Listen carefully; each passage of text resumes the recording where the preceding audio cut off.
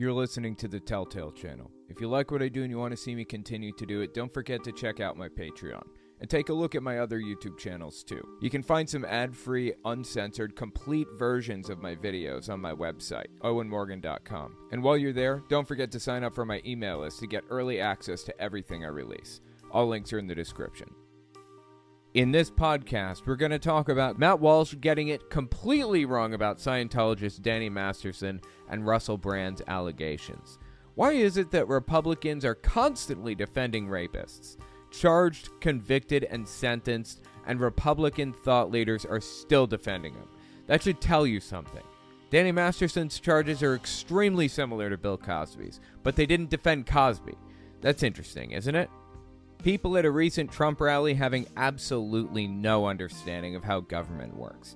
Doesn't really matter anyways. It's a cult that's formed around him. The cult existed for longer than you'd think. The anti-vax world getting really detailed in their conspiracy theories. It's actually fascinating to watch them explain contradictory beliefs. We also take voicemails. If you want to leave a voicemail, the number is 1-800-701-8573. Speaking of enemy combatants, that's what these people are. They have taken over a country. These people being anybody to the left of hunting the homeless for sport. They have effected a Marxist coup d'etat. These are the real insurrectionists who have committed sedition, seditious conspiracy to overthrow the government. A government that, by the way, is designed to be representative of the people and is now cracking down on and crushing the people. That's me, and that's you, by the way. Those seditionists to whom he's referring, me and you. Think about what he says next, in reference to us. Judiciary has failed us. The legal process has failed us. The voting process has failed us. The legal process has failed us. And so I think that right now what Americans need to be exploring is our extra legal options. That is Stu Peters. If you don't know him, he's an extremely well-known and influential far-right extremist. If you don't know him, it's because you're not, like, in those circles or whatever. But he's got upwards of 1 million followers, probably, across all of his platforms. It's insane. Absolutely insane. Significantly more influential than me. He's got the Stu Peters Network, SPN, where he hosts a whole bunch of nutcases that say nutty stuff and blah, blah, blah. Person on the right here is a state representative in Arizona, Wendy Rogers. Disgusting, dude. Being on this program with him, unapologetically, and going back for more, should be enough to have her removed as a traitor to the country. Because he's spoken treasonous words here, right? Insane. Anyway, I got a voicemail about it. I want to listen to this, see what they say.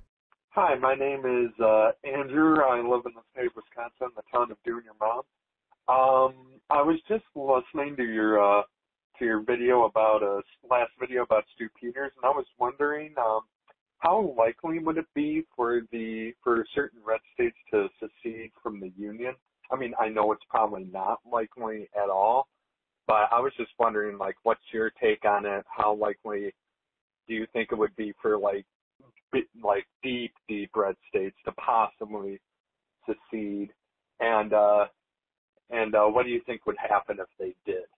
And a YouTuber I would recommend you maybe covering is I don't usually let endorsements of YouTubers go by, but I'll let this one go by. Go ahead. Caitlin Bennett. She's a conservative YouTuber and all that. I actually know who she is. Also known as Gun Girl, and also known as Poop Girl. Don't ask why. Don't ask me why. I'm not going to explain it. Just go find out. Gun Girl, she famously took pictures at her prom or somewhere else with an AR-15 strapped to her back or some other thing like that. It's just disturbing as it gets. Anyway, thank you for the recommendation on Caitlin Bennett there.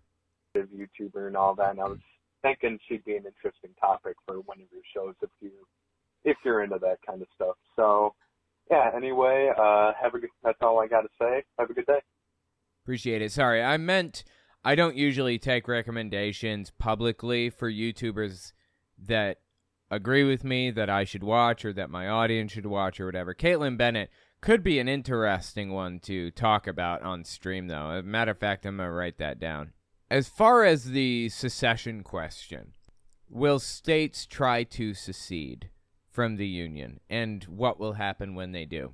The answer is Texas has been trying to and talking about seceding from the United States government since they joined, practically, for like ever. It's always something that somebody is talking about down there. It's not going to happen. If they try to secede, it's illegal. It was made illegal after the Union absorbed the Confederacy. If they do attempt to split off and secede that way, they will immediately be invaded by our military and treated like a hostile force. Everybody in the government removed, maybe receive the death penalty, because those are the only two cases in which the death penalty is acceptable according to the U.S. Constitution, I believe: treason and murder. Any politicians who stood for this would be probably jailed and or killed. All National Guard members in the state would be repatriated to the federal government and assigned to take out any officials that disagreed with their decision to whatever. It's not happening. Ever. That is what we fought the war over. And for the record, the red states can try to secede from society all they want, like the way that Stu Peters says we need to do something extra legal or whatever. Go nuts. Guess what? You try to secede from the Union? You know what? Forget all of the other stuff. Let's say it goes well for you, and the federal government lets you go. Let's say they let you leave. You know what happens next? Nothing. Because you don't have any treaties with any countries. You don't have your own currency or Federal Reserve or laws or Supreme Court or any of that stuff.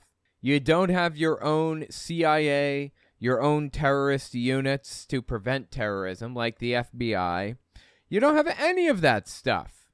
The United States has infrastructure that it has spent 250 years building up. You think you're going to walk away with that infrastructure?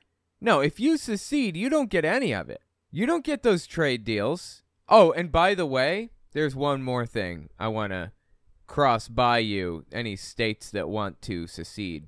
You are subsidized by blue states. California's economy is bigger than some small countries' economies. They bring in more money for the United States government than I think any other state California does. Manhattan alone, just Manhattan, the island of Manhattan, has more people on it at any given moment than the entire state of Oklahoma. Good luck. 1.65 million people live on Manhattan, I think, but about 4 million people cross through Manhattan on a daily basis. Tourists, commuters, so on and so forth. Good luck.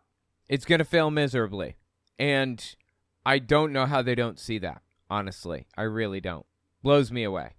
But fascinatingly, here we have another example of Stu Peters and Candace Taylor brazenly calling for violence. Isn't this illegal? Late August 2023. I'm so tired of talking about it. It's time that we do something about it. And what that something looks like, I'm not sure. He knows exactly what it looks like. He knows exactly what he's aiming for, what he wants. He knows what he wants this to look like at the end of it, and he knows how to get there. He's trying to get people whipped into a blood frenzy enough to get them to do what he wants them to do. I.e., he doesn't want to do it. He wants your ass to do it. That's what he's saying here, really. That we do something about it. And what that something looks like, I'm not sure. But I do know that there was a precedent, again, set by the people who liberated this country by making tremendous sacrifices, including their own blood and guts spilled all over the ground, all over the dirt while they left their family's home. I don't know what that looks like. And then proceeds to describe the founding fathers suffering terribly and dying a bloody death. Knowing what would happen should the enemy have come across a village or a town or a settlement where their families were, where their children were with their wives, trying to survive, trying to defeat a monarchy that had them outgunned and outnumbered and was outmaneuvering them tactically. Well, that's not strictly true. I mean, the United States had France on their side, and that's basically the only way that we won. They were outmaneuvering us in the Revolutionary War for a short time in certain ways, but, you know, we won that war, so there's only so much you can claim they were outmaneuvering us or whatever. Oh, and by the way, the reason they were outmaneuvering us for a while there was because we had a traitor in our midst, Benedict Arnold, among others. And was outmaneuvering them tactically. I do know that there is a heart and a soul and a heartbeat of this country that was founded under God by Christians who made those sacrifices. No, Stu. No. Literally, no to all of that. None of that is true. The United States was not founded by Christians. It was not built on Christian principles, like he seems to believe. Under God by Christians who made those sacrifices. And until we prove that... Oh, and Christians didn't make those sacrifices. You know who made those sacrifices? Military fighters. The French. That's who made those sacrifices. You think Christians were the ones doing all the fighting? No. I mean, some probably. But no, not really. And until we prove that we are ready to make sacrifices of equal proportion, we should not consider ourselves to be entitled to inherit the country that they liberated. You catch that? Until we're willing to do exactly what they did and experience the same level of pain and anguish and blah, blah, blah that they felt, we shouldn't be allowed to inherit this country. He's saying, we don't deserve this country. We deserve to create a new one. So we need to break off and do it. He's trying to motivate his gullible suckers to do something psychotic. He may well succeed at that, too, actually. He's extremely influential, as I said. Anyway, absolutely psychotic, dude. And I actually got a voicemail that leads out of that perfectly. Check this voicemail out here. Hi, Owen. My name is Liv, and I want to ask if in Christianity and Judaism, is there like a thing where if you become an atheist or any other religion, they'll kill you? Like that kind of apostasy? So let me rephrase. In Judaism or Christianity, is there a rule where if you become an apostate, they'll kill you? Okay. I'll keep listening and see what you have to say. That kind of apostasy? Because my dad was saying how, like, oh, Muslims do that or whatever, and sometimes... Muslims do that, yeah. And I was just curious if that was true or if they do that in Christianity or Judaism, because he said no. Thanks. I appreciate it. Well, here's the deal with the whole Muslim thing. Muslims in the UK, in Europe, and, you know, other countries, France and blah, blah, blah, even Middle Eastern countries, some of them, are kind of like Mexicans are in America. They're shunned, they're hated, they're made fun of, they're called illegal aliens, so on and so forth, right? You see a Mexican, you automatically assume, as Donald Trump said, they're bringing drugs, they're bringing crime, they're rapists, so on and so forth, right? Most people don't think that. Most people just live their lives and assume that they're living their lives too, just like everybody else. But there is a small but loud contingent of people in America obsessed with Mexicans and the goings-on with them. And there's a loud and small contingent of people obsessed with Muslims in Europe who will do absolutely anything to demonize them. Now, Islam is a deeply damaging religion, about as harmful as it gets. Not good by any stretch of the imagination. They do have honor killings. They do have murders. They do have all kinds of other crazy things that are not good. They do put out fatwas on people who preach about or who talk about apostasy or whatever other thing. That happens. And the reason that that happens is because Christianity and Judaism largely went through a reformation where they started to realize that anti-intellectualism and zealotry like that works against society rather than furthers it. Islam doesn't seem to have had that reformation yet, or that realization that if we use technology to our benefit, if we work with other people, if we build this and that, if we build things on empiricism and science and all that other stuff, we will get further in life. Now, you can still believe in Islam and all of that stuff, but you don't have to go down this deep rabbit hole of cutting people's hands off if they steal a piece of fruit or a grape from a grocery store, or throwing acid in the face of people who don't want to wear a full burqa, just a hijab, or refusing to allow little girls to go to school, or any of that other stuff. It never received the same reformation that Christianity did. So, yes, there are problems in Islam. But I want to make it clear that I'm not going to demonize Muslims the same way that Republicans demonize Mexicans. They're still people. Individually, we have no right to assume that they're dangerous or evil or any of that stuff, simply because of the religion that they hold, the religious beliefs that they hold.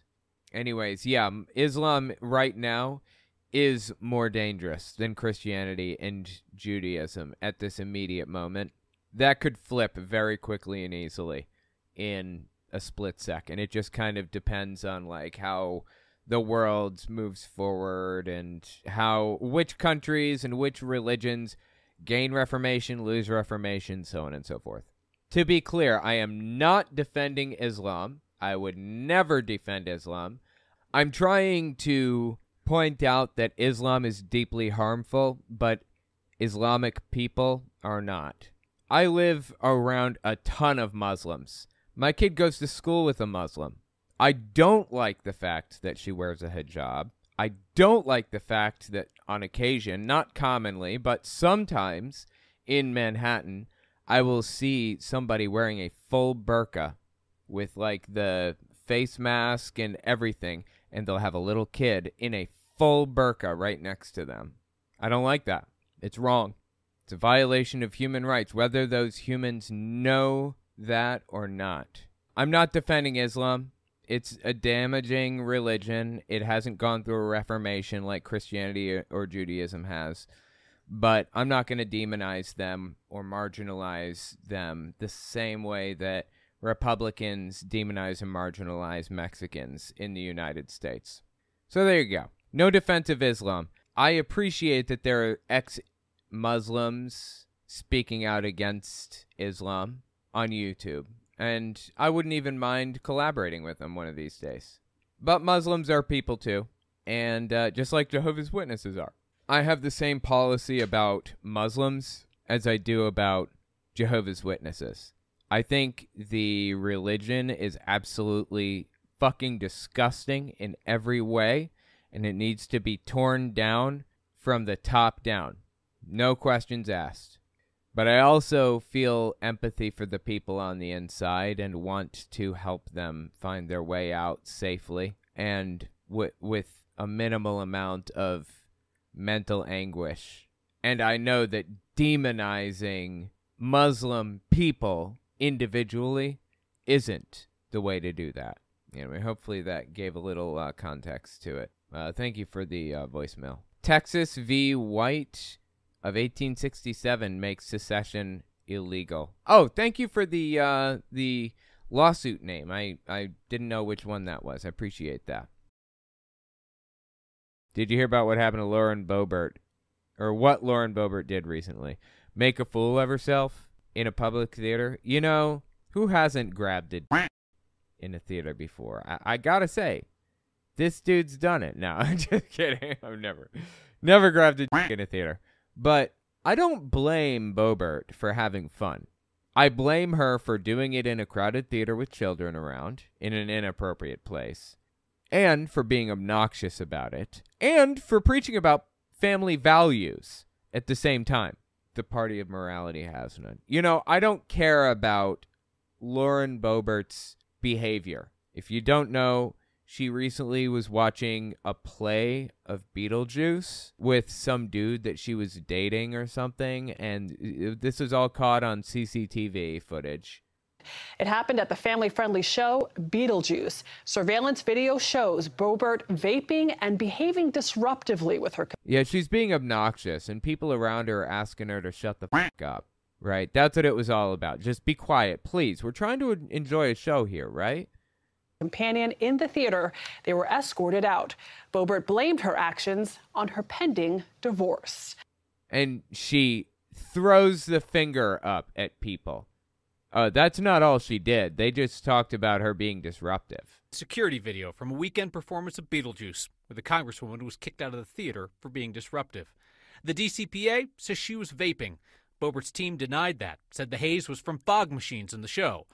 I don't really care about any of this stuff. I don't care about her vaping. That claim goes up in smoke when you see the video. Yeah, she was vaping in the theater. You know what I care about? She was violating the rules at the theater. I don't have any rules in my house that say I can't vape. I'm perfectly allowed to. The pregnant woman sitting behind Boebert told the Denver Post she asked her to stop vaping, and Boebert refused.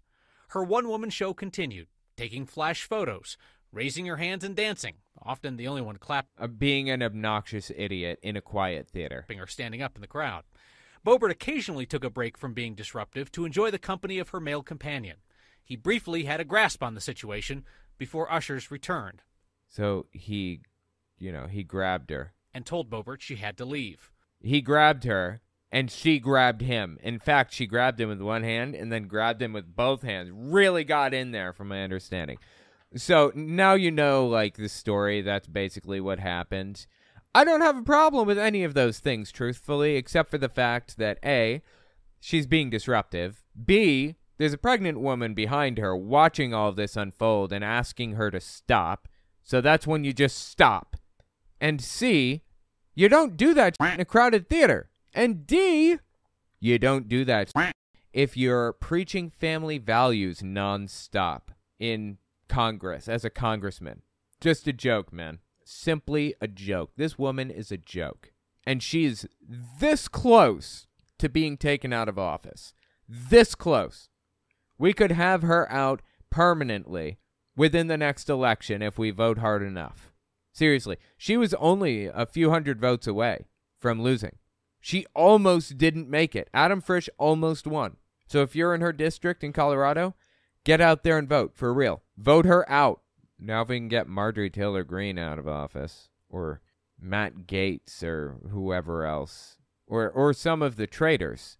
Paul Gosar. I believe he's running uncontested. So this is my cameo. I started a Cameo recently, and to my knowledge, it's just cameo.com/Owen Morgan Telltale. So if you guys want a cameo from me, personalized message, birthday message, anything at all, whatever, let me know. Messages are free. They were $3. If they start getting abused or taken advantage of, then I'm going to have to put a price on it, maybe 99 cents. Just, keep it about Cameo, not about other things, basically. This isn't a good place to discuss other stuff.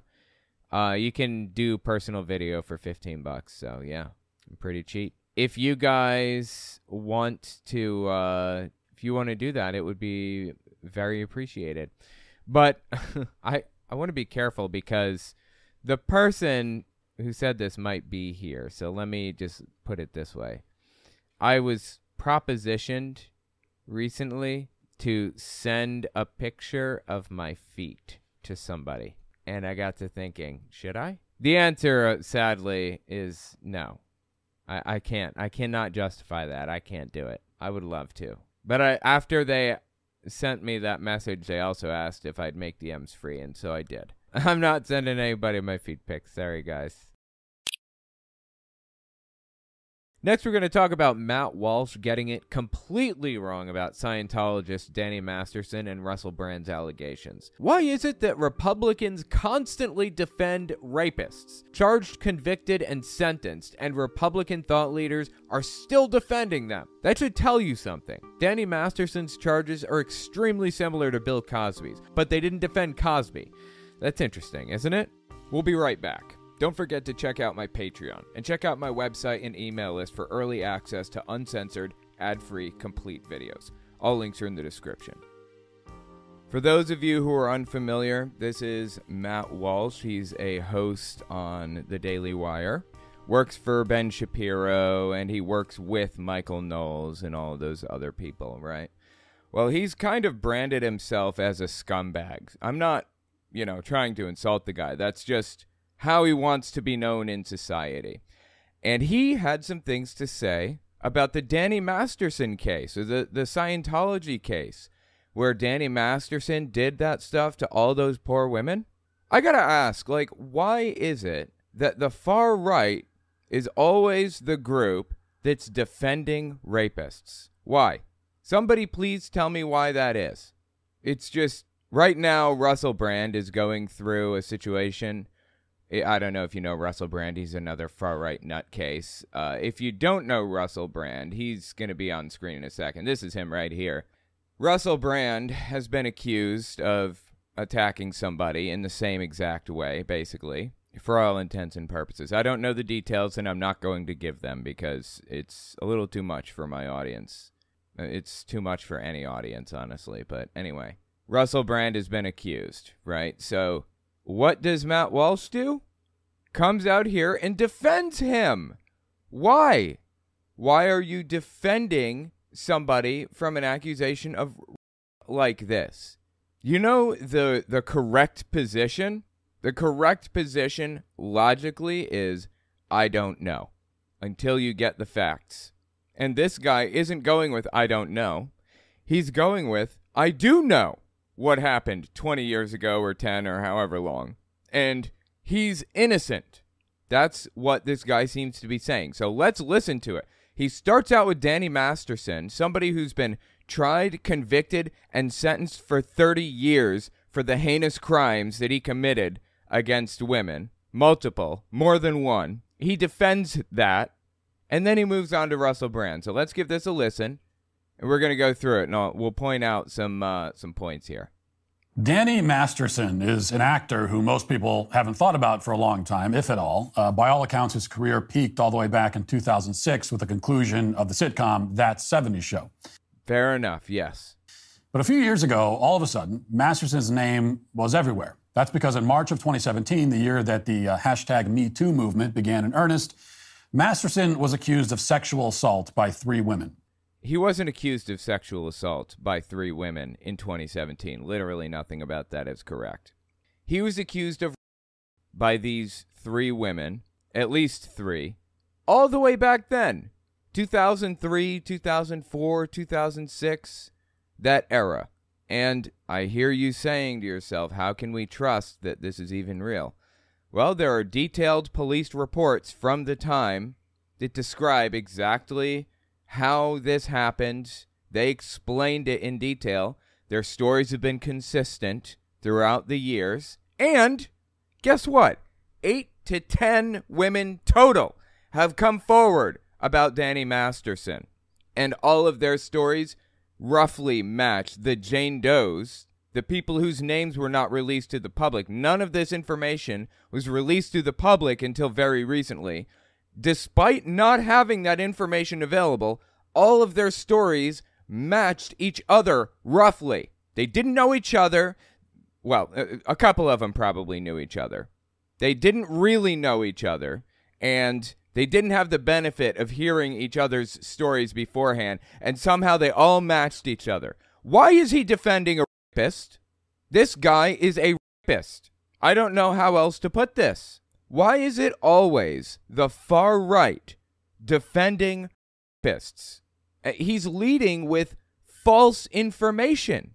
They didn't come forward in 2017. There weren't 2 women. There were 8 to 10. You know why they couldn't include those other women? Why they could only include those 2?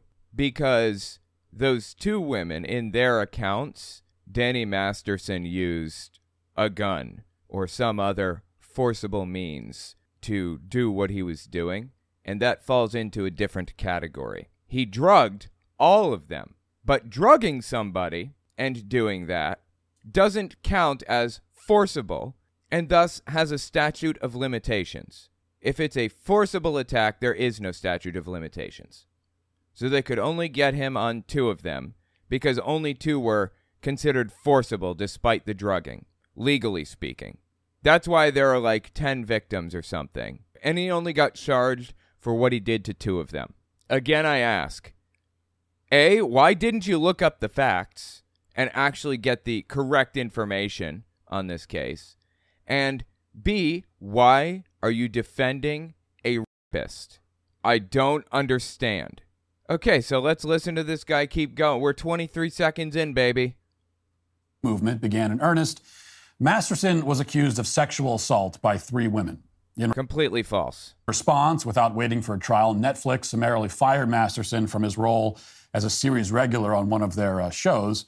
I don't remember the specifics, but I think Ashton Kutcher was running a TV show called The Ranch, and Ashton Kutcher felt compelled to fire Danny Masterson, though he knew the women personally that were accusing him. He thought that for the show's good, for Netflix's good, for Danny's good, for everyone's good, it's better that he separate himself from all this stuff until the air is cleared, basically. To my knowledge, I could be wrong. I don't believe that it was Netflix that made that choice. It was Ashton Kutcher who led it, who's like Danny's best friend. But okay. By the way, there's absolutely no doubt that Danny did this. 0. Beyond a reasonable doubt, this has been established in a court of law, and he's received 30 years in prison for it. He won't be out until he's 72 on good behavior. He did it. I just don't know why Matt Walsh is defending it. As a series regular on one of their shows. And 3 years later, in the summer of 2020, Masterson was formally charged with 3 in Los Angeles, a jurisdiction that, of course, believes all women. Fascinatingly, this little piece of propaganda almost slipped by me. The saying is, believe women, not believe all women. Nobody thinks that you should believe all women without question. But the far right changed the saying. Like in this case, why are we even doubting these women when they have corroborating stories and they have evidence and the whole 9 yards? Why are we doubting what they say in the first place? Of course, there are women that are unbelievable, and those situations are hopefully passed through the court system and dismissed, and maybe even that woman charged with filing a false police report, among other things. Nobody should ever believe something or somebody without question, but this is the exact same type of propaganda that the KKK used to use to bring moderates over to their side. White moderates moving over to the KKK's side against the black community back from 1920 to 1990. How they're still doing it now, and this is a good example of it. I mean, look at the phrase, Black Lives Matter. What's the response to that on the right? All lives matter. Well, when people say Black Lives Matter, they're not saying white lives don't matter. The saying really means Black Lives Matter too, in addition to every other life. Everybody's life is important. That's what the phrase means. Black Lives Matter too. Believe women. Don't toss out the allegation without investigating it, especially when there's such overwhelming, damning evidence, like in the case of Bill Cosby, or in the case of Danny Masterson, or Russell Brand, honestly. The far right has always used this as a technique to pull moderates over to their side. Say something that everybody can agree with. Everybody's life matters.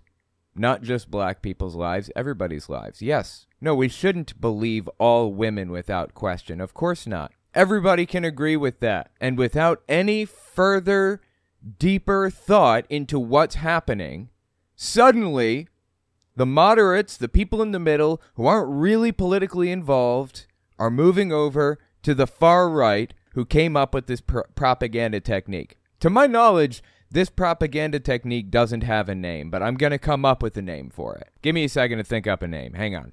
I'm coming up with a name on the spot right now. I mean, fundamentally, the propaganda technique is based on taking things to extremes to bring over people in the center so that they agree with you. So the name should have something to do with extremes and people in the center, or moderates. You know what? I think I'm going to call it the everybody can agree propaganda technique. That's what I'll say. That's what we'll call it. Everybody can agree propaganda. Because everybody can agree with the statements being made here. It's a cute little trick that people have been using for 100 years or more. And I honestly should have recognized it the moment that I saw this clip from this guy. Unfortunately, I didn't catch it. My editor caught it and pointed it out to me, and now I'm sitting here recording a brand new piece for this video just to point out this propaganda technique that he did. Nice try slipping it by. Almost got it past me. Okay, it has nothing to do with believing all women. All of these facts were established in 2004, 2005, 2006, whenever they happened. The 3 Jane Does that he's referring to right now, the 3 charges, they were Scientologists, and they reported it to Scientology when it happened. And the Scientology ethics officer said, don't say a word. You know why? It's not possible for a boyfriend to rape a girlfriend. And in at least 2 of the cases, he was dating these girls, even though they said, stop, please, I don't want any of this. You know, I feel like I've been drugged. And then he pulled out a gun from his headboard thing or whatever and forced the situation to continue. Despite all of that, they believed Scientology internally. It wasn't, I think it took a couple of months. They eventually got around to like reporting it to the police in 2004, a couple months after it happened. And you know what happened? The ethics officer calls him up and says, you're f***ed. That's what he said to them. To at least one of them. You're f***ed. I mean, these women had to deal with stuff like having bleach poured in their lawn so that it would kill their gardens and their grass. By who? Who can say? No, but we'll never know for sure, I suppose, huh? They leave Scientology, or more accurately, they're kicked out, because they accused one of their high-ranking members of this stuff, and suddenly bleach is poured in their lawn as an intimidation tactic to make them stop testifying. Wonder who it could have been. We'll never know. Point is, Matt Walsh is coming in here half-cocked, or no-cocked, or whole-cocked. I don't know. Some cocks are in there somewhere. And he's giving us false information about this and defending a rapist. I cannot overstate what he's doing right now. Keep listening. 3 rapes in Los Angeles, a jurisdiction that, of course, believes all women. Actually, it's a jurisdiction that is full of Scientologists and refused to take down the report for a while. The reports just kind of got buried mysteriously for a long, long time. But they're there. If you dig long enough, you can see when they were first filed. Because the LAPD has Scientologists in it.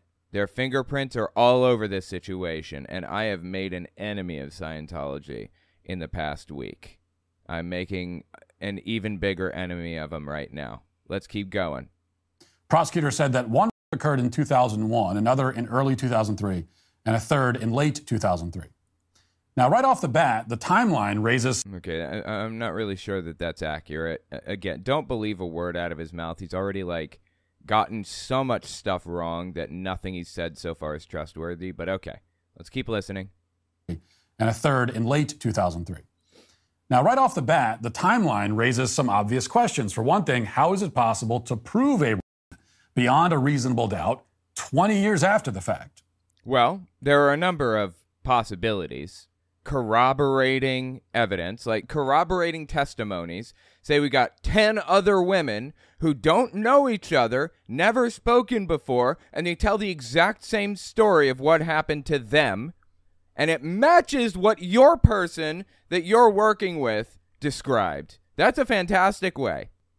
Having a report from the time describing this stuff and having a perfectly consistent story the entire time, knowing that at the time Danny had a habit of throwing parties at his house and inviting cast members and members of Scientology over. So we had corroborating testimony. We had a reason for those women to be there, and they were in fact there. Nobody is denying that they were at his house that night or any of that stuff. I believe that his defense is just that it was consensual. There are a ton of reasons to believe this, but you know what? It doesn't matter. He was tried, convicted, and sentenced beyond a reasonable doubt.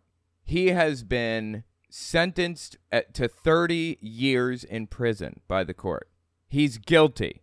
Why are you defending a rapist?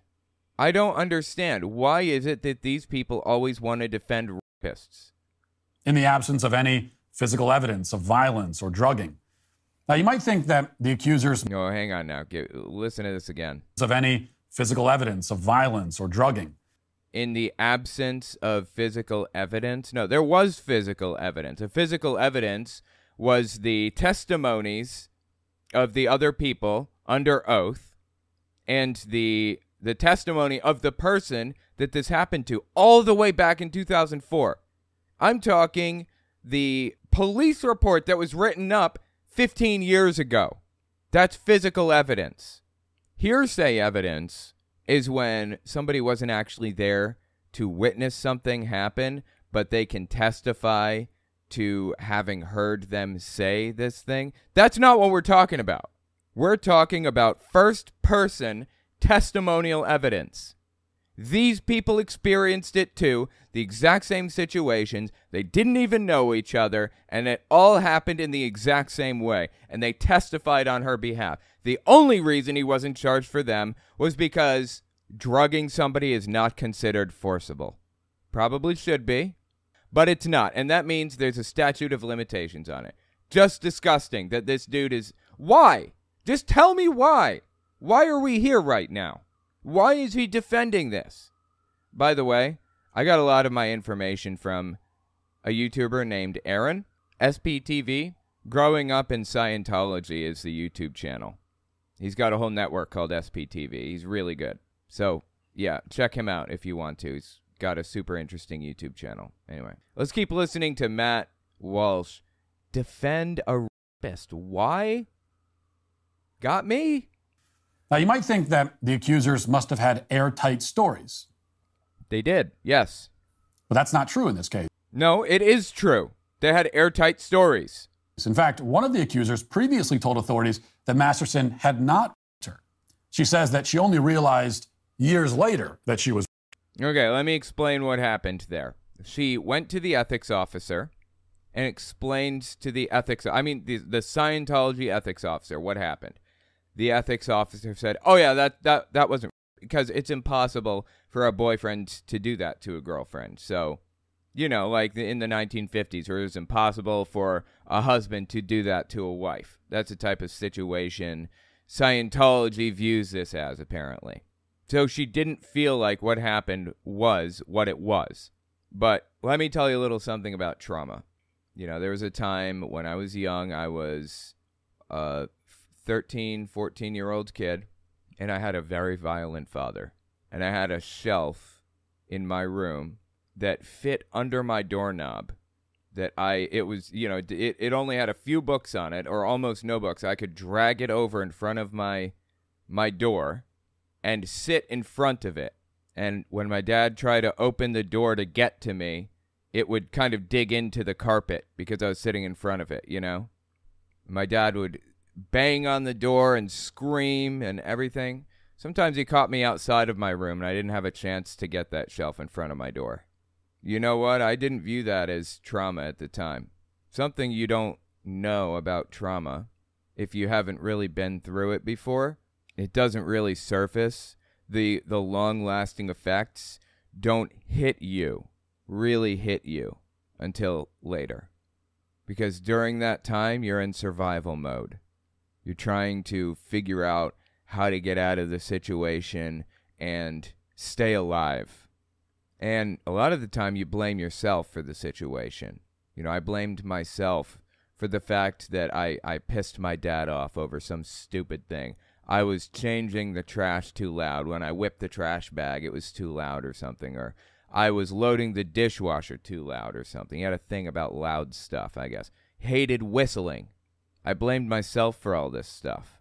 When you're in the situation, you blame yourself for this stuff. And it's not until you come out of the situation that you realize exactly what happened. So yeah, the Scientology ethics officer said, that's not possible for a boyfriend to do to a girlfriend. So, give it up.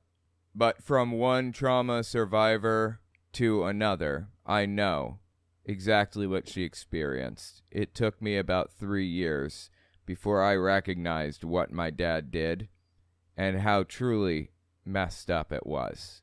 So anyways, I don't care how long it took her to realize what Danny Masterson did.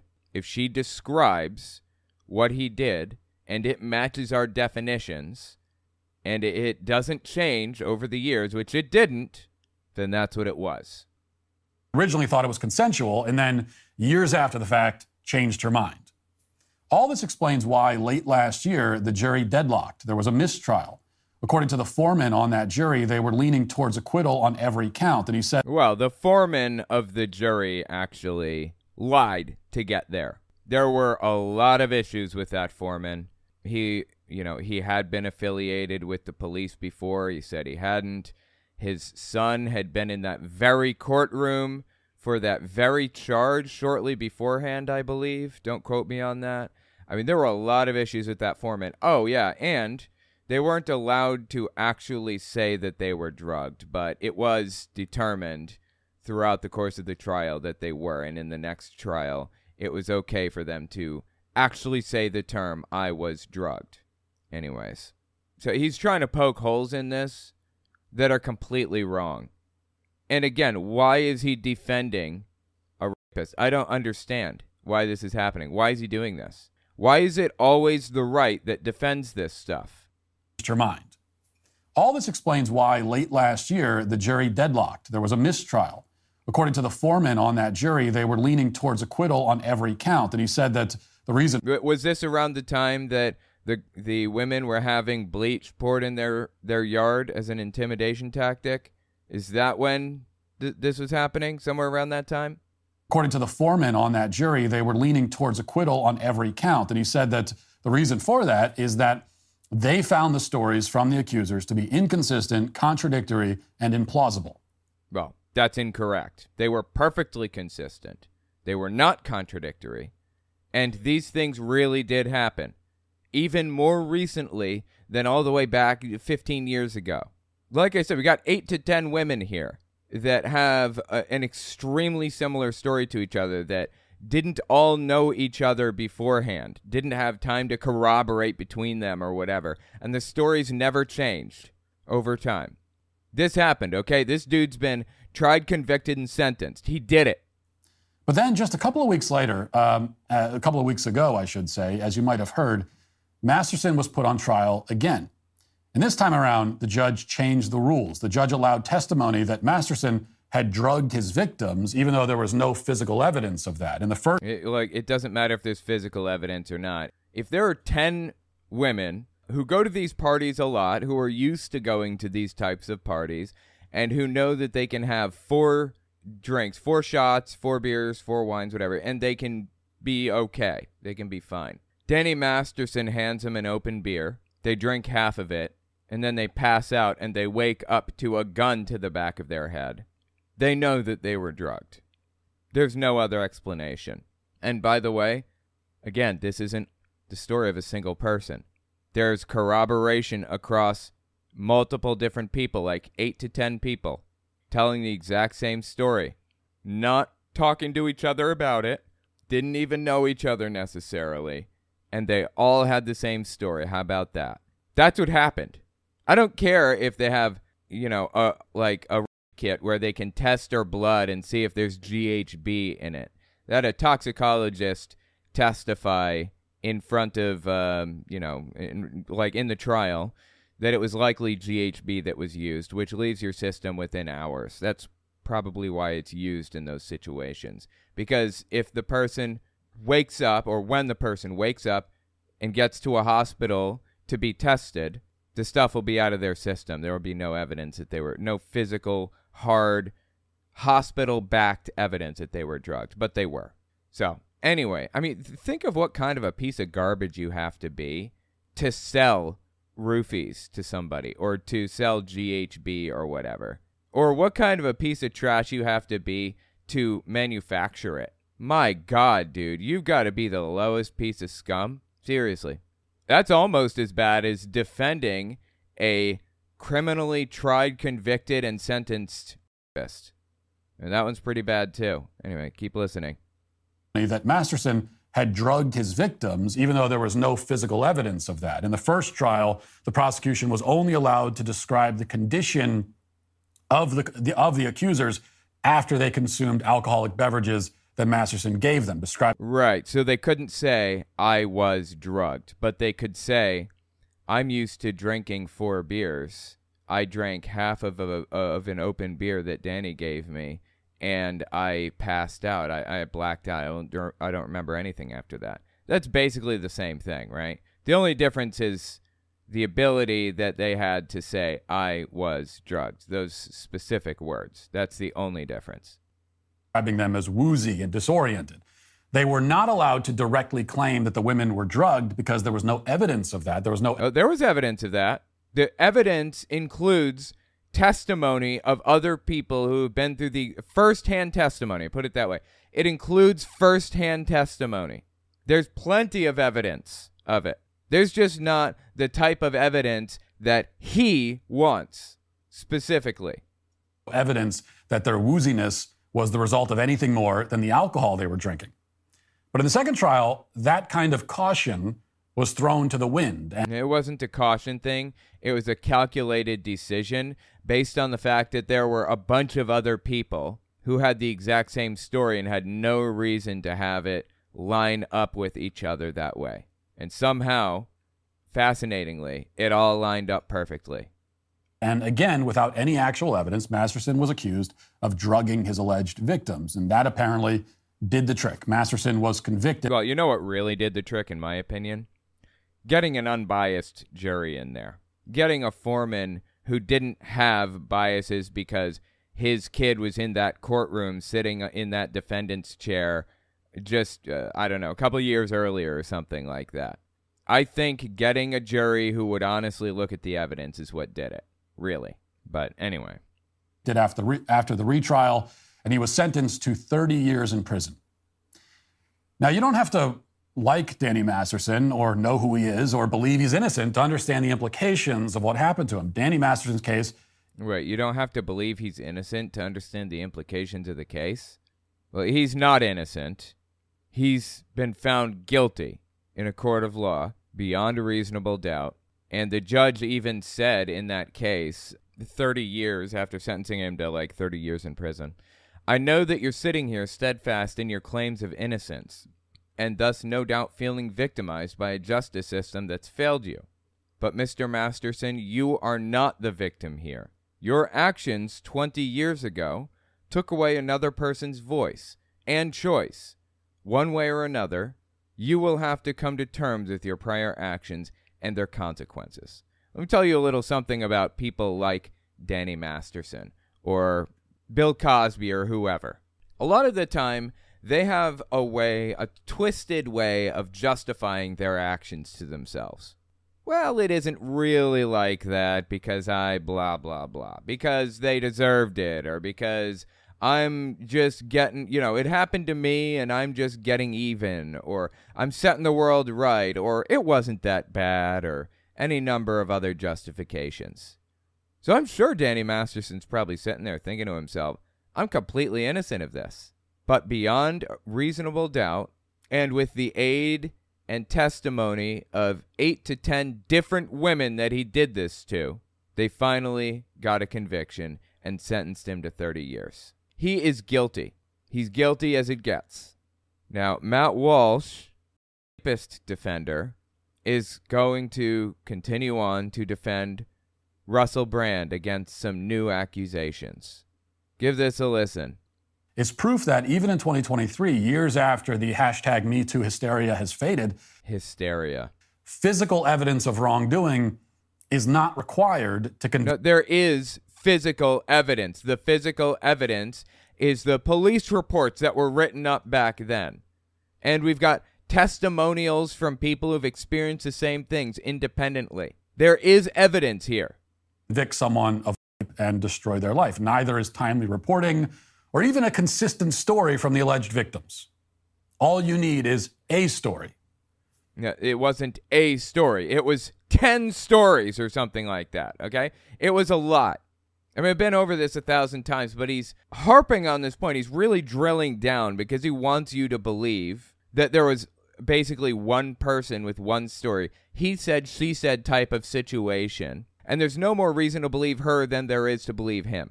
That's simply false, and he knows it's false because he's twisting it around in a propagandistic way. You know what really sealed the deal for me? Which thing I saw that made it clear to me that Danny Master really is a complete scumbag? This is an interview between Ashton Kutcher, who played Kelso on That 70s Show, Mila Kunis, who played Jackie, and Rosie O'Donnell. 2002. April 2002 is when this interview happened, okay? Show's still going on. Now, when Kelso, Ashton Kutcher, was going to have his first kiss with Mila Kunis, he was 20 years old, and she was 14 years old. That's a little weird, but okay, you know what? It's film, whatever. I guess I'll let it slide if it's just a kiss. Okay. This is the thing that pushed it over the edge for me, made me realize who Danny Masterson really is, and made me realize that they knew who Danny Masterson really was all the way back then in 2002 as well, when the show was going on. Listen to this. You know what's funny is when she was 14 when we started the show. I was like 19. No, you were 20. Right? Right. And they're like, okay, you guys are going to be making out in this scene. And I'm like thinking like, wait, this is like slightly illegal, that's right? probably your first kiss ever, right? He was my first kiss. Why someone bet you made with Danny about our first kiss? No, what? She seems kind of unhappy. Danny Masterson made a bet with, or if you'd call it that, a bet with Ashton Kutcher about this underage girl, about kissing this underage girl. Okay? What was this bet? The first kiss. No, It was like go a ahead, second or Ashton. third kiss. It was like the first week. No, it was not the first week. It was the first week. You can tell he's ashamed of this conversation because he knows it's wrong. Whatever. Let me tell you what happened. No, let me tell you what happened. No. Okay, so I've never kissed a guy. So I was so. I mean, you know, Ash was attractive, and I was a 14-year-old little girl, and I was extremely scared for my life. Sure. And he was very nice about it. He was like, "Oh, don't worry." So I was like, "Okay." Then He's comforting her. He's being nice. He's saying, you're not going to have to worry about a thing. You know, it's just a simple little kiss, and it'll be over before you know it, and we're just going to continue on with the scene. That was nice of him. You know, I've heard some actresses, or one specific actress, I forget which one, when she finds out that she has, like, I don't know, like a naked scene with somebody in a movie or something, and she feels kind of nervous about whatever, she'll be in a room with the people that she's going to have the scene with beforehand. You know, they're just walking around on set doing their thing, and she'll just flash them real quick and then put it back down just to break the tension and get it out of the way. I thought it was kind of a funny story, not really related. She was 14 years old, underage, so Ashton Kutcher is about to kiss a 14-year-old on the lips. Let's continue. don't worry. So I was like, "Okay." Then Danny goes and goes, "Dude, I'll give you $10 if you French kiss her." Danny says, I will give you $10 if you French kiss her, if you assault her. A 14-year-old. Dude's 20. And if you assault this girl, this 14-year-old girl, I'll give you $10. The story changes a little in a second, and you'll hear that. It gets worse, surprisingly. They knew what kind of person Danny was, all the way back in 2002. Stick your tongue in my mouth or some... What? No. For $10. You're making it sound like it was like really... okay, Dan, we had a little side bet going. Yeah, like, which was... It wasn't very as to whether or not, you're kissing on the show or boyfriend and girlfriend. Yeah. You would use tongue, right, Rosie? I mean, you would... It depends what kind of an actor you are, I guess. Absolutely, right? Yeah. So Danny bets me like $20 that I wouldn't do it. This is stuff you should be discussing beforehand, it seems to me. Yeah. So Danny bets me like $20 that I wouldn't do it. And of course I'm like, yeah. Oh, it went from 10 to 20. He bet him $20 he wouldn't assault this 14-year-old girl. Sure, what's the deal? Then the cop showed up and you got arrested pretty much. Isn't that an interesting little line from Rosie O'Donnell, too? And then the cop showed up and you got arrested. They knew it was wrong back then. They knew it was wrong all the way back then. Now, Mila Kunis and Ashton Kutcher ended up together. I don't know about their weird relationship. It's not about them. It's about the fact that everybody knew that Danny Masterson was a little weird, that he was like that, all the way back in 2002. Everybody in his circle that knew him knew that about him. We have the evidence right in front of us, and for some weird reason, Matt Walsh is defending a rapist. Or even a consistent story from the alleged victims. All you need is a story. You don't need a story. Danny Masterson's case demonstrates that. No, it doesn't. For one thing, that means that our judicial system isn't exactly functioning the way that it should, but you already knew that. No, it is. That's the thing. It's not supposed to be a two-tiered system. Everybody's supposed to get an equal shot at justice. Danny Masterson all the way down to the lowest person that you've ever met. From the highest to the lowest, they should all have a fair shot. They don't, unfortunately. Danny Masterson had a lot of money to hire a lot of good lawyers. But guess what? Despite those good lawyers, he still lost. That should tell you something. What Masterson's case also means, if you think about it from the perspective of the government, is that accusations of are trivially easy to use as political weapons. Masterson's own case doesn't appear to be political, but it shows how easy it could be. Oh, it doesn't appear to be political. Huh, that's weird, isn't it? No, it's not that easy, actually, to accuse somebody and have it be believed, sadly. You need a number of corroborating witnesses independently who've gone through these experiences independently of each other and describe the same thing, and their stories match up throughout time. They don't change for anybody to believe them. I mean, people say believe all victims. Unfortunately, people believe almost none of the victims. Unfortunately, the world that we live in, the accused still have an edge. They're still believed, more often than not. But Matt Walsh, for some reason, wants to convince people that it's the accused that's really the victim here. And has been to use a accusation to achieve a political end. You'd hate to think that false stories about could ever be deployed for these kinds of purposes to ruin the lives of influential voices who challenge the people in power. Sure, yeah, you know what? False accusations happen. Do you know what percentage that happens? You know what rate that happens at? It's hard to tell what percentage are false, but let me put it this way. You guys remember Jussie Smollett, where he put he put the rope around his neck and he did the whole thing, all that. It was all fake. You remember that? And the police genuinely believed him from start to finish. They believed him. Who wouldn't? He was a famous actor at the time. He was black. He was gay. There was reason to hate him.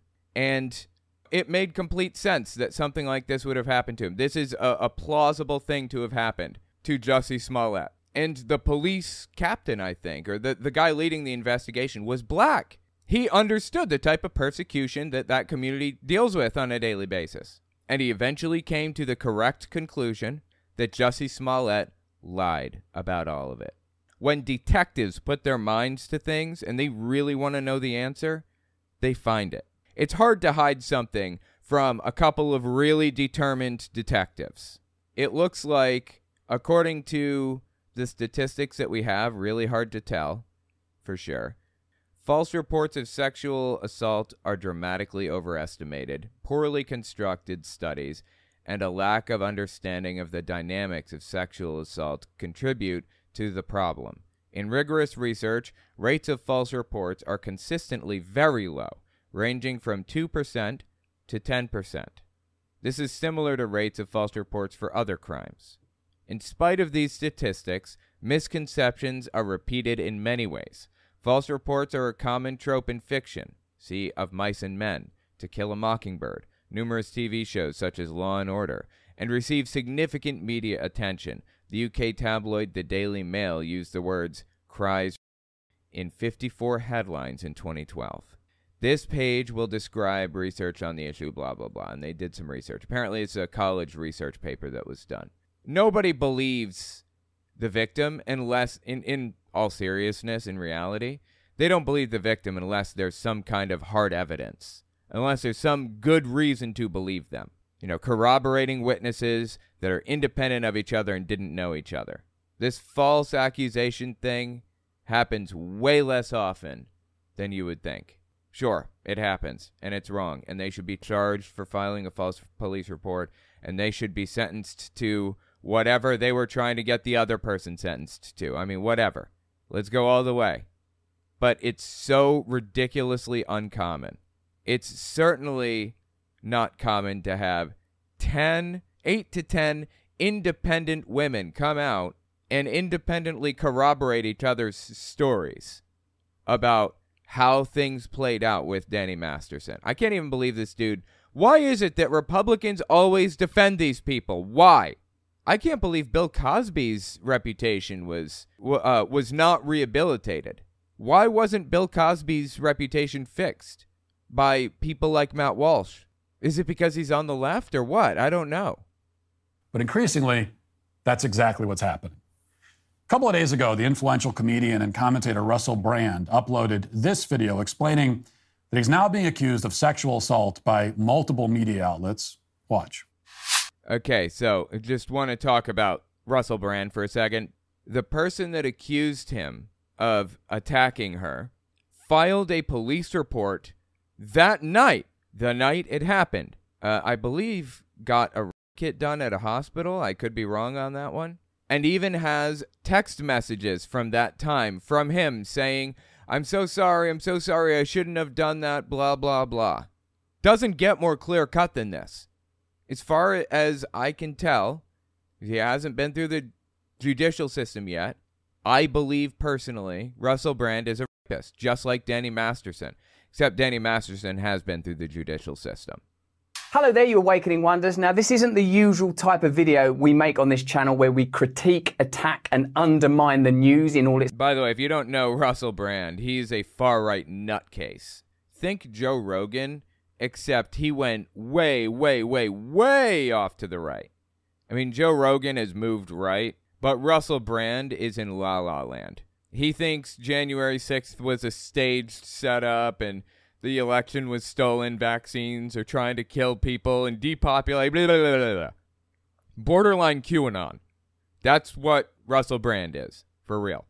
It's corruption, because in this story, I am the news. I've received 2 extremely disturbing letters, or a letter and an email, one from a mainstream media TV company, one from a newspaper, listing a litany of extremely egregious and aggressive attacks, as well as some pretty stupid stuff, like my community festival should be stopped, that I shouldn't be able to attack mainstream media narratives on this channel. But I'm sorry, what? What the hell is he talking about? What does this have to do with the fact that you were credibly accused of raping somebody? I'm lost. Amidst this litany of astonishing, rather baroque attacks are some very serious allegations that I absolutely refute. Okay. Refuting implies he's going to give us counter evidence, right? So you're going to refute it by giving us evidence that you didn't do it? Is that what you're saying? These allegations pertain to the time when I was working in the mainstream, when I was in the newspapers all the time, when I was in the movies, and as I've written about extensively in my books, I was very, very promiscuous. Now, during that time of promiscuity, the relationships I had were absolutely always consensual. Well, that was a weird cut. If you're listening and not watching, let's just I don't know if you knew this about YouTube. You can hit the comma and the period and move forward and backward.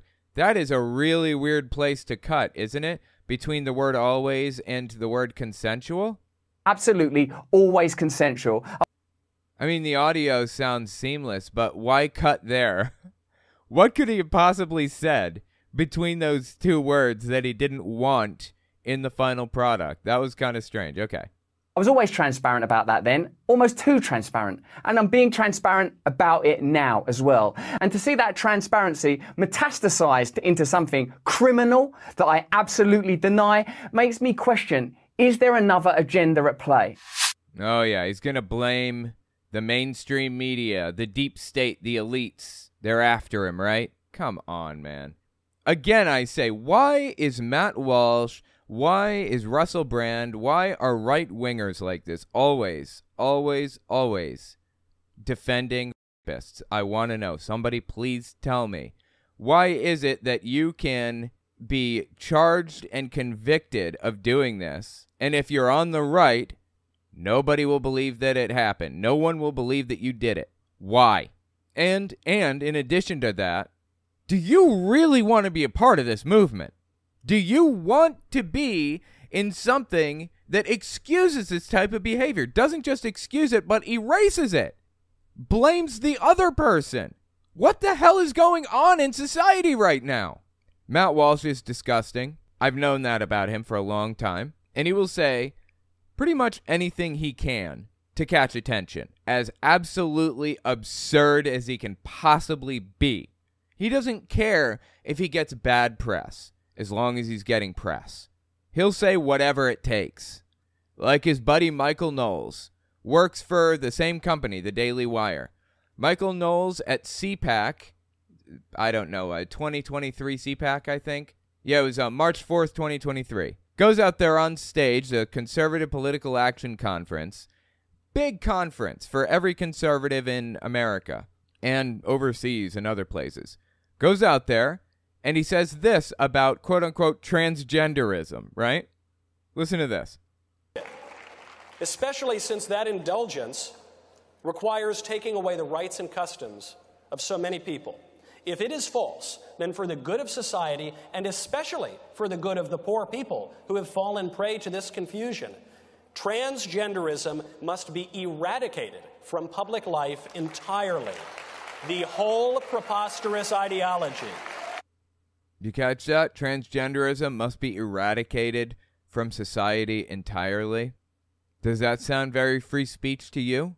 He said it because he knew it would catch attention. He knew it would get eyeballs over to his movement, exactly like what Matt Walsh is doing. Say the most egregious, ridiculous thing possible. Defend the most disgusting person you can imagine. Defend as many rapists as you possibly can. Hell, go out there and start talking about how great of a guy Bill Cosby was, and you'll get attention. Doesn't matter if it's good attention or bad. It matters that you're getting attention. That's what matters. That's the formula that these people use. Now, I can't use that formula because I'm not a scumbag, and people won't expect me to be a scumbag. You know, my fans, if I said some crazy stuff like rapists are actually good people, if I said something like that, my fans would be rightly horrified and permanently walk away. Be like, I'm done. But Matt Walsh says this, and he's got a group of cheerleaders in the back screaming for it, like hype men screaming his name. This is just wrong.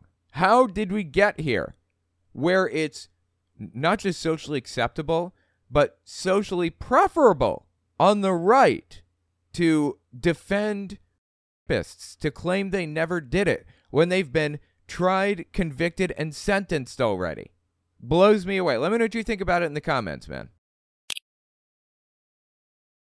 Next, we're going to talk about people at a recent Trump rally having absolutely no understanding of how government works. Doesn't really matter anyways. There's a cult that formed around him. The cult existed for longer than you'd think, too. We'll be right back. Don't forget to check out my Patreon and check out my website and email list for early access to uncensored, ad-free, complete videos. All links are in the description. No man can endure what you have endured. Do you... Do you realize that God is behind you and strengthening you? Holy Christ on a cracker, bro. There is a full-blown cult behind Donald Trump right now, and he knows there is. But what's interesting about this cult is that it hasn't always existed for Donald Trump, but it's existed for a long, long time. So let me just show you some examples of what I'm talking about and expand upon what this cult is and the things that it does. First, let's listen to the rest of the clip. Let's just listen to the whole thing. Check this out. I want to thank you, President, for all that you've done. This is a question at his rally, I guess. Question I want to ask you is, I'm telling you, no man can endure what you have endured. No man can endure what you've endured. Well, I don't know about you, but I've read the book Night by Elie Wiesel, and that dude endured some shit. It was about a Jewish kid at a concentration camp at Auschwitz who lost his father, I think just weeks before being liberated by Americans, I believe. And the horrors detailed by that guy in what happened to him, how he escaped and what his life was like and everything else. Horrific stuff. Horrific stuff. I'll just give you an example of some of the things that were going on at the time. There's this book called Ordinary Men by Chris Browning, I believe, and it talks about how ordinary men turned into Nazi hardline extremists. There was a time where Hitler did not control everything yet. And as he conquered more and more of Europe, Holland and Denmark and blah, blah, blah, he gained more power and he took extra steps to be even more horrific in a lot of ways. There's a point in time at the very beginning of what they call the Jew hunt, where they openly said, we're taking Jews out and that's it.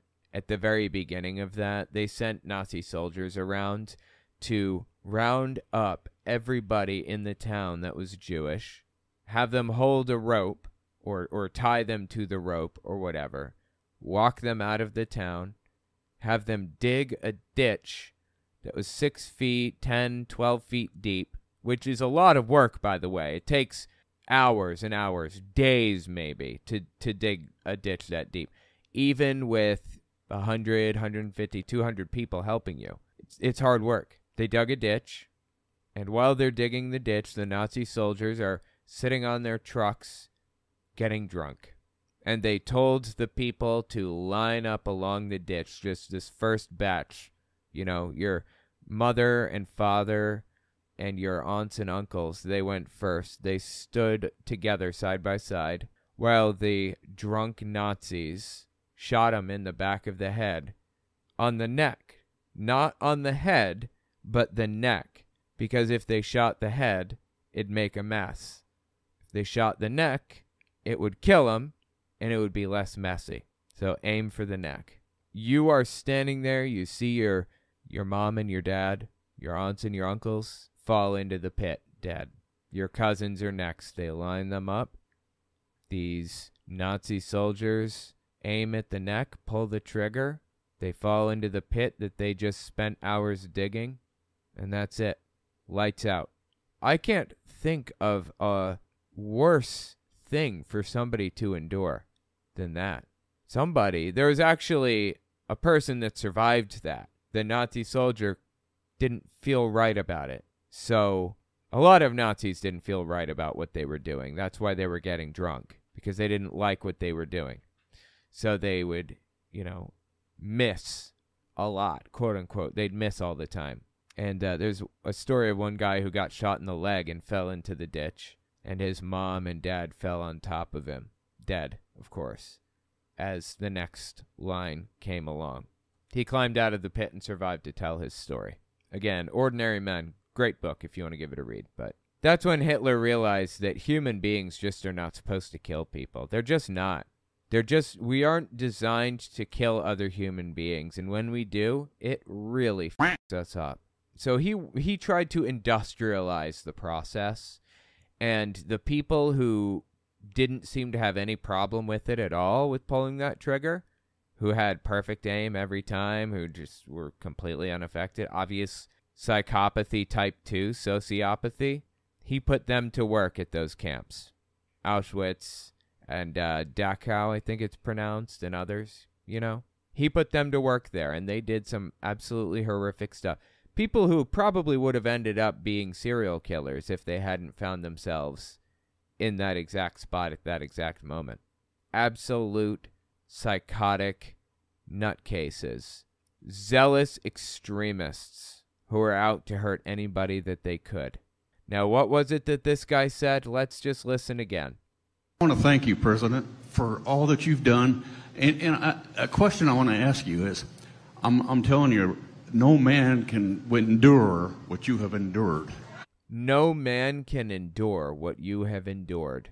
With that context in mind, that is a truly, deeply disgusting thing for this guy to have said, right? A truly disgusting thing.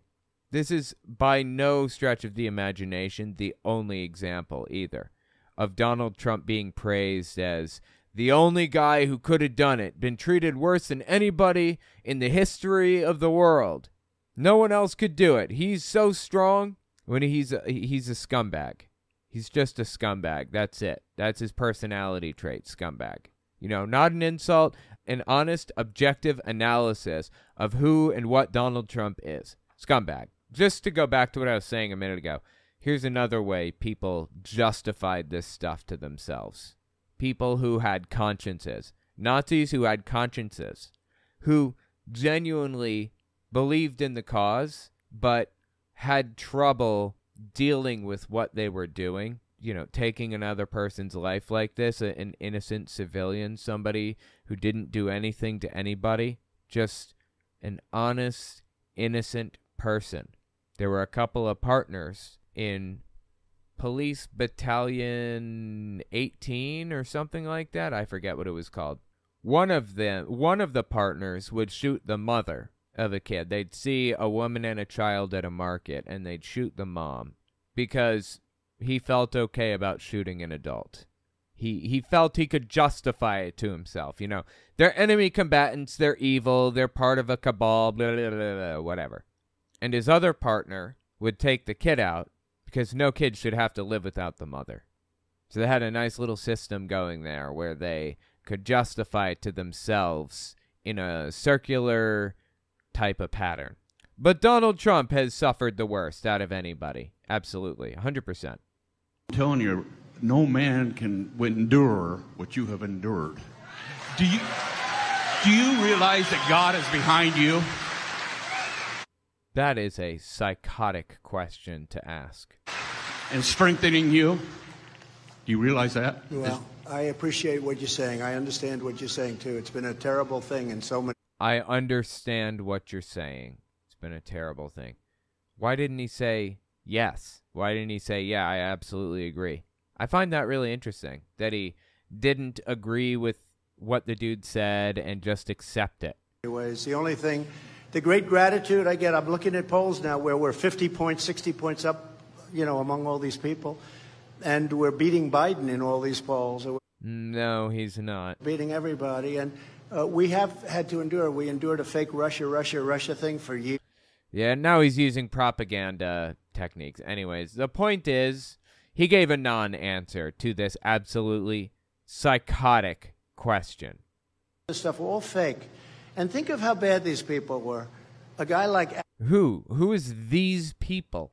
What does he mean by these people? Adam Shifty Shifter. He's a real bad guy. I call him pencil neck. He's got the smallest neck I've ever seen. He's not going to be playing for your local teams, Iowa State. They're not going to be recruiting him to play football. Okay, anyways, the point is, there's a cult behind Trump. Do you realize that you are chosen by God? That was the question. Let's just set aside for the moment, you are the most persecuted man in America. Just set it aside. That is psychotic in its own right, but okay, whatever. The most persecuted man ever, I'm sorry. But the fact that there is a full-blown cult behind him, fascinates the hell out of me. Where did this cult come from? Who started this? How did this form? What happened? I'm telling you, no man can endure what you have endured.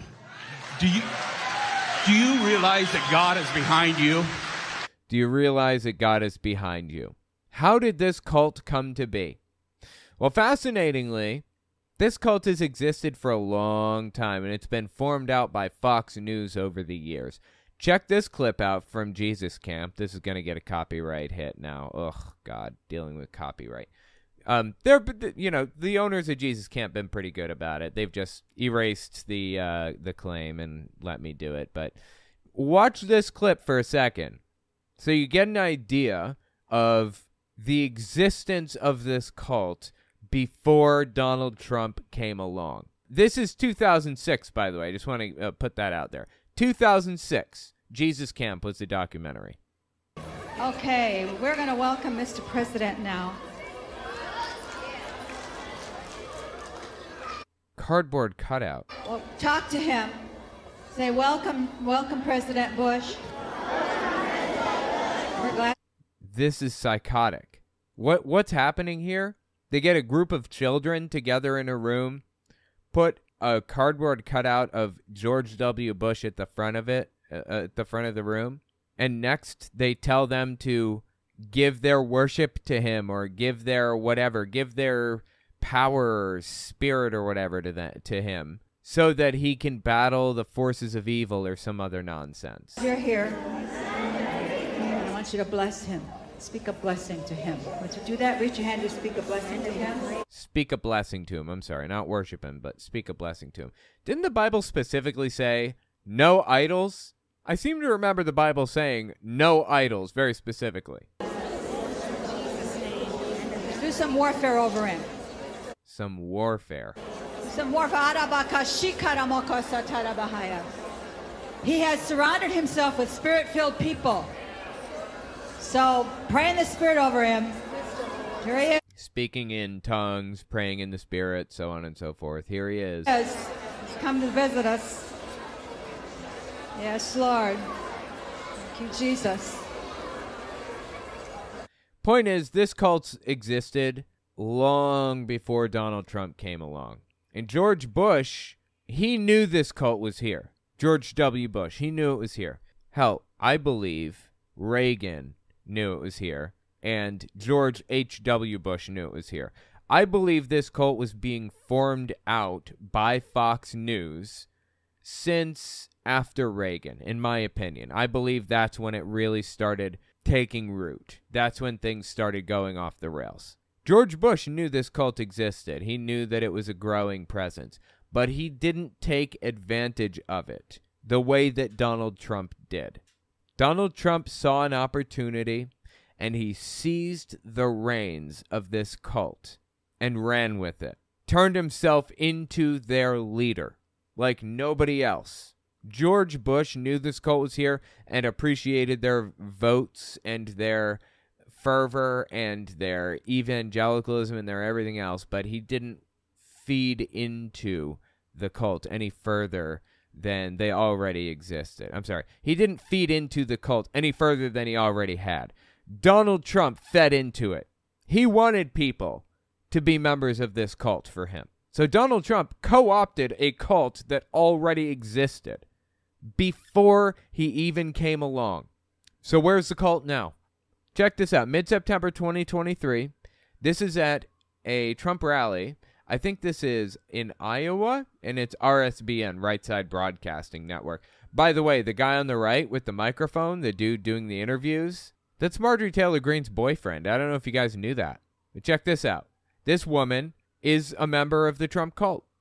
Trump, chances are he could be watching us right now from his plane. What message do you have to President Trump right now as he comes to this event? I want a picture with you, sir. You are just... You know what? God sent him down here. I promise you. He's working for God. Yeah. God sent him down here. He is working for God. Big thing in my world. There's a big picture at play here. Jesus Christ, dude. She is completely gone. She is a member of the cult. if I've ever seen one. You have one thing to say to Donald Trump. What is it you say? You were sent by God. You know that, right? Sounds familiar, doesn't it? God is behind you and strengthening you. Are you aware God is behind you and strengthening you? What is the thing she chooses to say to Donald Trump? I want a picture with you and... Sir, you are just, you know what? God sent him down here. I promise you. He's working for God. Yeah. Absolutely psychotic, dude. But the psychosis continues on because she goes even further. Mid-September 2023, same rally, just a minute or two later. Listen to what she said here. Okay. But what is Trump, under his policies, how did it benefit your life? Under Trump's policies, how did it benefit your life? Fantastic question. It's almost like he's a real journalist. Of course he's not. He's Marjorie Taylor Greene's boyfriend, but okay. Terrible. Okay, good. Yeah. How did it benefit you? Are you work? Are you retired? I mean... No, I'm disabled. I have a broken plate in my back. And... Wait. Did she just not give us an answer there? How did it benefit your life? It didn't, as it turns out. Oh, I'm just now realizing, it didn't help me at all. It didn't help me in any way, shape, or form. Yeah, maybe the wrong question to ask a Trump cult member. Under his policies, how did it benefit your life? Are you work? Are you retired? I mean... No, I'm disabled. I have a broken plate in my back. And it really bummed me because during COVID, I was supposed to get my third surgery and have it fixed. It really bummed her because during COVID, okay? And when the doctor, a very big specialist, went to fix it, he said, "Where's your Medicaid?" The doctor said, "Where is your Medicaid?" Why would the doctor say, "Where's your Medicaid?" The doctor has nothing to do with insurance billing. Isn't that like another department? Doctor's just there to do the job that they're there to do, aren't they? So what do you mean, where's my Medicaid? Well, they took my Medicaid. So I'm coming up here hoping I can get my surgery done. Well, it's interesting, right? Okay, well, I'll tell you the party that you want to vote for and the person that you want to vote for. If you want your Medicaid back, the party that has tried to expand entitlements, things that you are entitled to because you paid into it, the social safety net. Democrats have expanded consistently the social safety net, and Republicans have consistently drawn it back, attempted to cut it. You know that I'm paying into Social Security right now, money that I will probably never see. At this rate, Republicans are going to destroy the Social Security system, if you will. It's self-sustaining. If people would stay out of it, if the government would stop borrowing from it, it would sustain. It would be fine. You know, they're going to raise the FICA taxes that you put into Social Security. They're going to raise the retirement age, do everything that they can to get more money out of it until it's completely insolvent and then taken over by a private company, basically. And it's means tested, and now you only get Social Security if you want to, blah, blah, blah. They're just going to destroy the program. That's the bottom line here. That's what's going to happen. Now, does this woman want that? She's really upset over the fact that she doesn't have Medicaid, which, by the way, is a social safety net program. I had Medicaid. I had a life-threatening illness when I was 21. It was a terminal illness, actually, but I made it through, surprisingly. 40% chance of survival, and I made it through. 40% sounds like, a lot to people listening right now, but when you're sitting there at the doctor and he tells you you have a 40% chance of living, it hits a little harder, you know. And I had Medicaid at the time, and guess what? Medicaid paid $115,000 for my treatment. It's basically like chemo. I was taking a shower, washing my hair. It was coming out in clumps. I was itchy all night, all day, all night. I was sick. Moving made me vomit. I was taking 14 pills a day and an injection. I was sick, and Medicaid paid for it for me. I was supposed to be on it 12 months, that treatment. I got 6 months out of Medicaid, but it was enough. Medicaid saves people's lives. And guess what I am now? I am a contributing, tax-paying member of society. That's what I am now. That's what Medicaid does for people. That's what the social safety net does for people. Contributes more to society. Do we want to live in a society where people who get this illness, who get this terminal condition, just die? Do we want to live in a society where they just die because they don't have $115,000? They'll never see that much money in their lives. I've never seen that much money in my life. Do we want to live in a society like that? Or do we want to live in a society where we pay 9% more in taxes? Everybody, across the board, 9% more. And $0.00 a month for medical insurance. Just 9% more in taxes across the board. And we all have health care. That's a system I want to live in. Where everybody who needs it can get their back surgery. Can get their treatment for their terminal illness. And not just 6 months worth either. The whole 12 months that are recommended by doctors. I want a system where everybody can get what they need out of the healthcare system. And I vote left. I vote Democrat or whatever, whoever is on the left. Bernie Sanders, ideally. Does this woman? Of course she doesn't. She votes Republican right down the ballot every time. Republican, Republican, Republican. Does she think they're making her life better? Did she think that they're improving her situation? She's on Medicaid, and she thinks that this is helping her? Does it get more brainwashed? So I'm coming up here hoping I can get my surgery done. Well, it's interesting, right? So she lost her Medicaid, and she came to a Trump rally hoping she could get her Medicaid back so that she could get her surgery done. That is some wild right there, man. That is wild. Check this dude out. Mid-September 2023, same rally, just a minute or two later. I just had to purchase a new car because a deer totaled my other one. A deer totaled my other one. It sounds like you totaled the other one. Yeah, you know, the deer had been drinking for a while, and he decided to get behind this guy's wheel and drove the truck into a tree by accident. So this damn deer totaled this guy's car, right? No, it was your stupid ass that totaled the car, okay? It was just a deer that you hit. All right, but you know what? I'm being a little too nitpicky. Let's keep listening. I purchased a new car because a deer totaled my other one, and... Way to take a responsibility for your actions, but okay. It just, everything, the cost of everything is way too high. And insurance, medical insurance as well. Medicaid. Well, fortunately, I'm on Medicare, so... Oh, you're on Medicare, huh? How about that? Sounds like a social safety net program that Republicans, like Donald Trump, your God Emperor, are desperately trying to cut. Fascinating. Now, Marjorie Taylor Greene's boyfriend here, Brian, I think is his name, he was the one that brought up medical care. Why did he bring that up? Do you have any idea how much money I pay every month to make sure that my little family of 3 have medical insurance? Take a wild guess in the chat. Just guess. Toss out numbers. I'm going to wait for a second so I can get some numbers tossed out, and then I'll tell you. I pay $2,000 a month. $2,000 per month for medical insurance for my family of 3. No joke.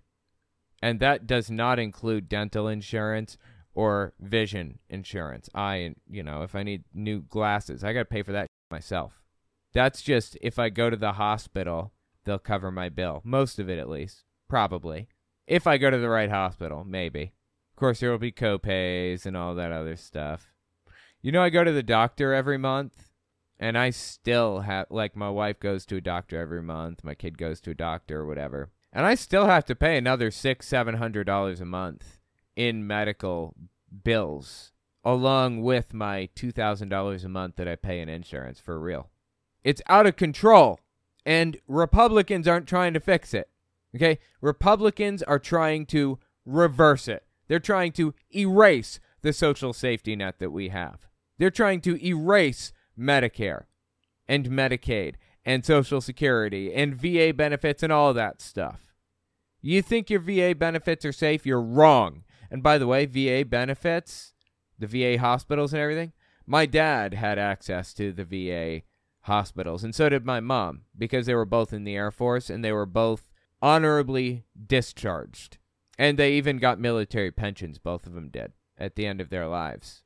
That's real, full-blown, socialized medicine, the VA is. You know, Medicare, Medicaid, that's its own social safety net insurance company.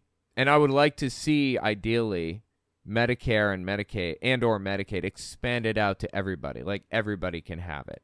Everybody does have it by default. And again, I'll pay 9% more in taxes instead of $2,000 a month. Okay? I would gladly pay that with a smile on my face. I'd be the first one in line every year with a check in hand, standing in line, if it meant I didn't have to pay $2,000 a month. But no, it's Democrats' fault. Donald Trump's going to fix it for this guy. He's even going to give him a new truck. You just wait and see. Wait and see what Trump does for this guy, okay? Insurance as well. Well, fortunately, I'm on Medicare, so that helps out a lot right there. And I'm a veteran, so I've got my VA benefits. So, just a joke, dude. These people have no clue what's going on. They are completely lost. They're in La La Land. They have no idea that Donald Trump is the one trying to stop this stuff from working for them, right? I mean, like I said, this is a full-blown cult that exists, completely detached from any type of reality, any type of logical thought whatsoever. It's gone. This is Jim Caviezel. If you don't know him, he played Jesus in Passion of the Christ. He also played some, I don't know, hero in some movie that came out, The Sound of Freedom or something, in 2023, I think. I don't even know. Anyways, he's close friends with Mel Gibson. That should tell you something. You know, Mel Gibson, the famous anti-Semite Mel Gibson. Anyways, he's a QAnoner. This guy is, Jim Caviezel is. Believes in the whole QAnon belief system, everything. Mid-September 2023, he had this to say about Donald Trump. Listen to this. Just reaffirming even more clearly that this is a cult behind Trump. Say to Donald Trump, then when you watch this movie, talking about The Sound of Freedom, his new movie, you will be at peace and at rest because you, more than anyone, have done incredible things. Jesus talks about that. Faith without works is dead. 1 James, I believe. Jesus did not talk about that. That was not Jesus, bro. When was wait, what was it he said? Faith without works is dead. 1 James, I believe. Wait, is there a second James? What was it? Okay, hang on. Faith without works is dead. 1 James, I believe. Okay, let me just look this up. Okay, so the book of James, it's just a book. It's just James. There's no first James to it. But the verse is James 2:14-26, apparently. And he's rebuking those who claim to have faith in Jesus, but don't show it by their good works, so on and so forth. Okay. He can't even get, claims to be a Bible-believing Christian. He can't get the most basic stuff right. Okay. James, I believe. But it is dead. And Donald Trump, people talk about how private he is about his faith. Well, no, he's just, I believe that Trump is the first atheist president, truthfully. Maybe Obama. I don't know. I don't think Trump believes in anything except for Trump. That's it. That's what he believes in. Donald Trump. He's getting it done for our Lord and Savior. Getting it done. And our Judeo-Christianity, when you go back to David, Trump is like that. Here's a boy that was called out. Many people didn't like him, including his own. I'm talking about David now. I guess the dude wanted to clarify that he was talking about David because he didn't want to, like, give anybody the impression that he's on Trump. Okay. It was called out. Many people didn't like him, including his own. I'm talking about David now, his own father. And he was selected by God, and I believe Donald Trump was selected by God Almighty. And I'm talking about the Father, Son, and Holy Spirit, God. So he says Trump has been selected by the Father, the Son, and the Holy Spirit to be the whatever, the Messiah. And he listened to the voice and probably didn't think he was the best guy, or maybe he thought he was the best guy, because in my opinion, he's... Of course he thought he was the best. Are you kidding me? Of course Trump thought he was the best guy. He thinks he's the best guy in every situation. Thought he was the best guy, because in my opinion, he's pretty great.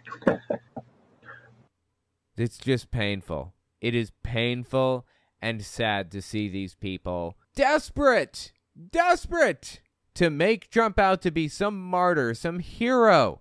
I mean, one more time. Listen to the clip from the very beginning. Listen one more. I want to thank you, President, for all that you've done. And a question I want to ask you is, I'm telling you, no man can endure what you have endured. Do you... Dude, let's look. Just zoom in and look at Donald Trump's face as this is said, okay? Let's zoom right in on this puppy. I know it's entirely too close to Donald Trump's face. You never wanted to be that close to his face, but you know what? Here we are. I want to thank you, President, for all that you've done. And a question I want to ask you is, I'm telling you, no man can endure what you have endured. Do you? Oh, yeah, except for the Jews that were lined up along ditches that they had just built, or that they had just dug, and then shot in the back of the neck by Nazis. I guess those people count, you know. Those people probably endured a little bit more than Donald Trump.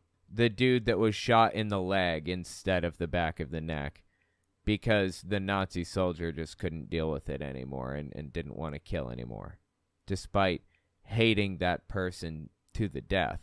But no, it's Trump. Do you realize that God is behind you? Is he smiling? It's so grainy, it's hard to tell. It's strengthening you. Do you realize that? Well, I appreciate what you're saying. I understand what you're saying, too. It's been a terrible thing in so many ways. The only thing, the great gratitude I get, I'm looking at polls now where we're... Dude, it's just painful. I don't believe that Trump believes in anybody but himself. Not for a second. Let me know what you think about it in the comments. Does Donald Trump believe in God? Does he believe in anybody except for Donald Trump? Tell me what you think. Next, we're going to talk about the anti-vax world getting really detailed in their conspiracy theories. It's actually fascinating to watch them explain contradictory beliefs. We'll be right back. Don't forget to check out my Patreon and check out my website and email list for early access to uncensored, ad-free, complete videos. All links are in the description. I'm sure you've seen the pictures all over the internet of people who've had these shots and now they're magnetized. They can put a key on their forehead, it sticks. They can put spoons and forks all over them and they can stick. Because now we think that there's a metal piece to that. Who is we? Jesus Christ! This is a woman named Sherry Tenpenny. I'm sure you're probably familiar with her after all these years of the anti-vax nutter buttery. She has been at the forefront of this battle against disinformation. She's spreading it, and I'm fighting it, basically. So anyways, she claimed that we could stick keys to our forehead and stuff. Like, I've had, 4 vaccines at this point. I can't stick anything metal. Wait, I don't even have anything metal around, do I? Doesn't a pen have something metal in it? It's not sticking to me, see? Weird, huh? Nothing sticking to me. How about that? Turns out it was a lie all along. Well, I wanted to cover some of her lies because they got really specific, and those lies persist to today. This video isn't even just about Sherry Tenpenny. In fact, it's really not about Sherry Tenpenny. It's about the fact that her claims that she made continued on and gained a life of their own. So let's talk about it. Let's watch one of her appearances on the Stu Peters show, late January 2022. If you don't know Stu Peters, he's gigantic. He's got a massive podcast. He's on the far, far right. Like, flat earth, aliens are running the world type deal. Like Alex Jones, full-blown. Alex Jones, but worse, basically, if you can imagine, seriously. Turning the friggin' frogs gay. I wouldn't be surprised if this dude has, like, tinfoil all over his windows and everything. But anyways, that's Stu Peters. So Sherry Tenpenny goes on his show, and she really outlines the anti-vax beliefs and ideals, for lack of a better term, late January 2022. Listen to how she frames it up here. Stated goal is to depopulate the planet, and the ones that are left either make them chronically sick or turn them into transhumanist cyborgs. So she's saying that the stated goal of the deep state, presumably, is to turn everybody into transhumanist cyborgs? Okay, I'm listening. Let her cook. Maybe she has more to say. Can be controlled by and manipulated externally by 5G, by magnets, by all sorts of things. Now, by magnets or 5G. Again, I'm not magnetic, okay? 4 vaccines, not magnetic. Never was. In fact, I'm aiming to get another vaccine. Look, here's some metal. It's my wallet chain. See? Doesn't stick to me. How about that? That's super weird, isn't it? Huh? And you know what else? I've had 5G on my phone for about 2 years, okay? I live in New York City. We've had 5G since day one. This is like the rollout area. And I had all 4 vaccines. Give me a break. How does anybody buy this? It's insane. Well, the sad thing is people did buy it. And they ran with it. We're going to talk about it. Keep listening. I got dragged through the mud by the mainstream media when I said that in May of last year in front of the House Committee in Columbia. She got dragged for saying that in front of the House Committee. I think that was the clip you saw at the beginning where she said, we're magnetized and blah, blah, blah. Well, guess what? It's all true. No, it's not. Literally none of it came true. Literally none of it was true. It's all true. They talk, the whole issue of quantum entanglement and what these shots do in terms of the frequencies and the electronic frequencies that come inside of your body and hook you up. That's what she said. To the Internet of Things, the quantum entanglement that happens immediately after you're injected and you get hooked up. Quantum entanglement happens immediately after you're injected. Okay, when somebody uses the word or the term quantum entanglement, they have no clue what they're talking about. I read a book by Brian Greene called The Fabric of the Cosmos that is extremely technical. It's not for the average, just sit down, I just want to do some light reading kind of person. No, it's not for that type of person. It's when you want to understand how something works, this guy shows you the math behind all of it. And explains quantum entanglement and all quantum physics to his knowledge. It's extremely fascinating. But she doesn't understand anything about quantum entanglement. I do, because I have read that book, and I've studied it heavily on my own. She has no idea what she's talking about. Sounds like Deepak Chopra over here. You up to the Internet of Things, the quantum entanglement that happens immediately after you're injected, and you get hooked up to what they're trying to develop. It's called the hive mind, and Who is they? They are trying to develop the hive mind? What? Want all of us there as a node and as an electronic avatar that is an exact replica of us, except it's an electronic replica. It's not our God-given body that we were born with. And all. Wait, is she describing the premise of the Matrix right now? It sounds like she's describing the Matrix. All of that will be running through the metaverse that they're talking about. All of these things are real, Stu. All of them. No, they're not. And it's happening right now.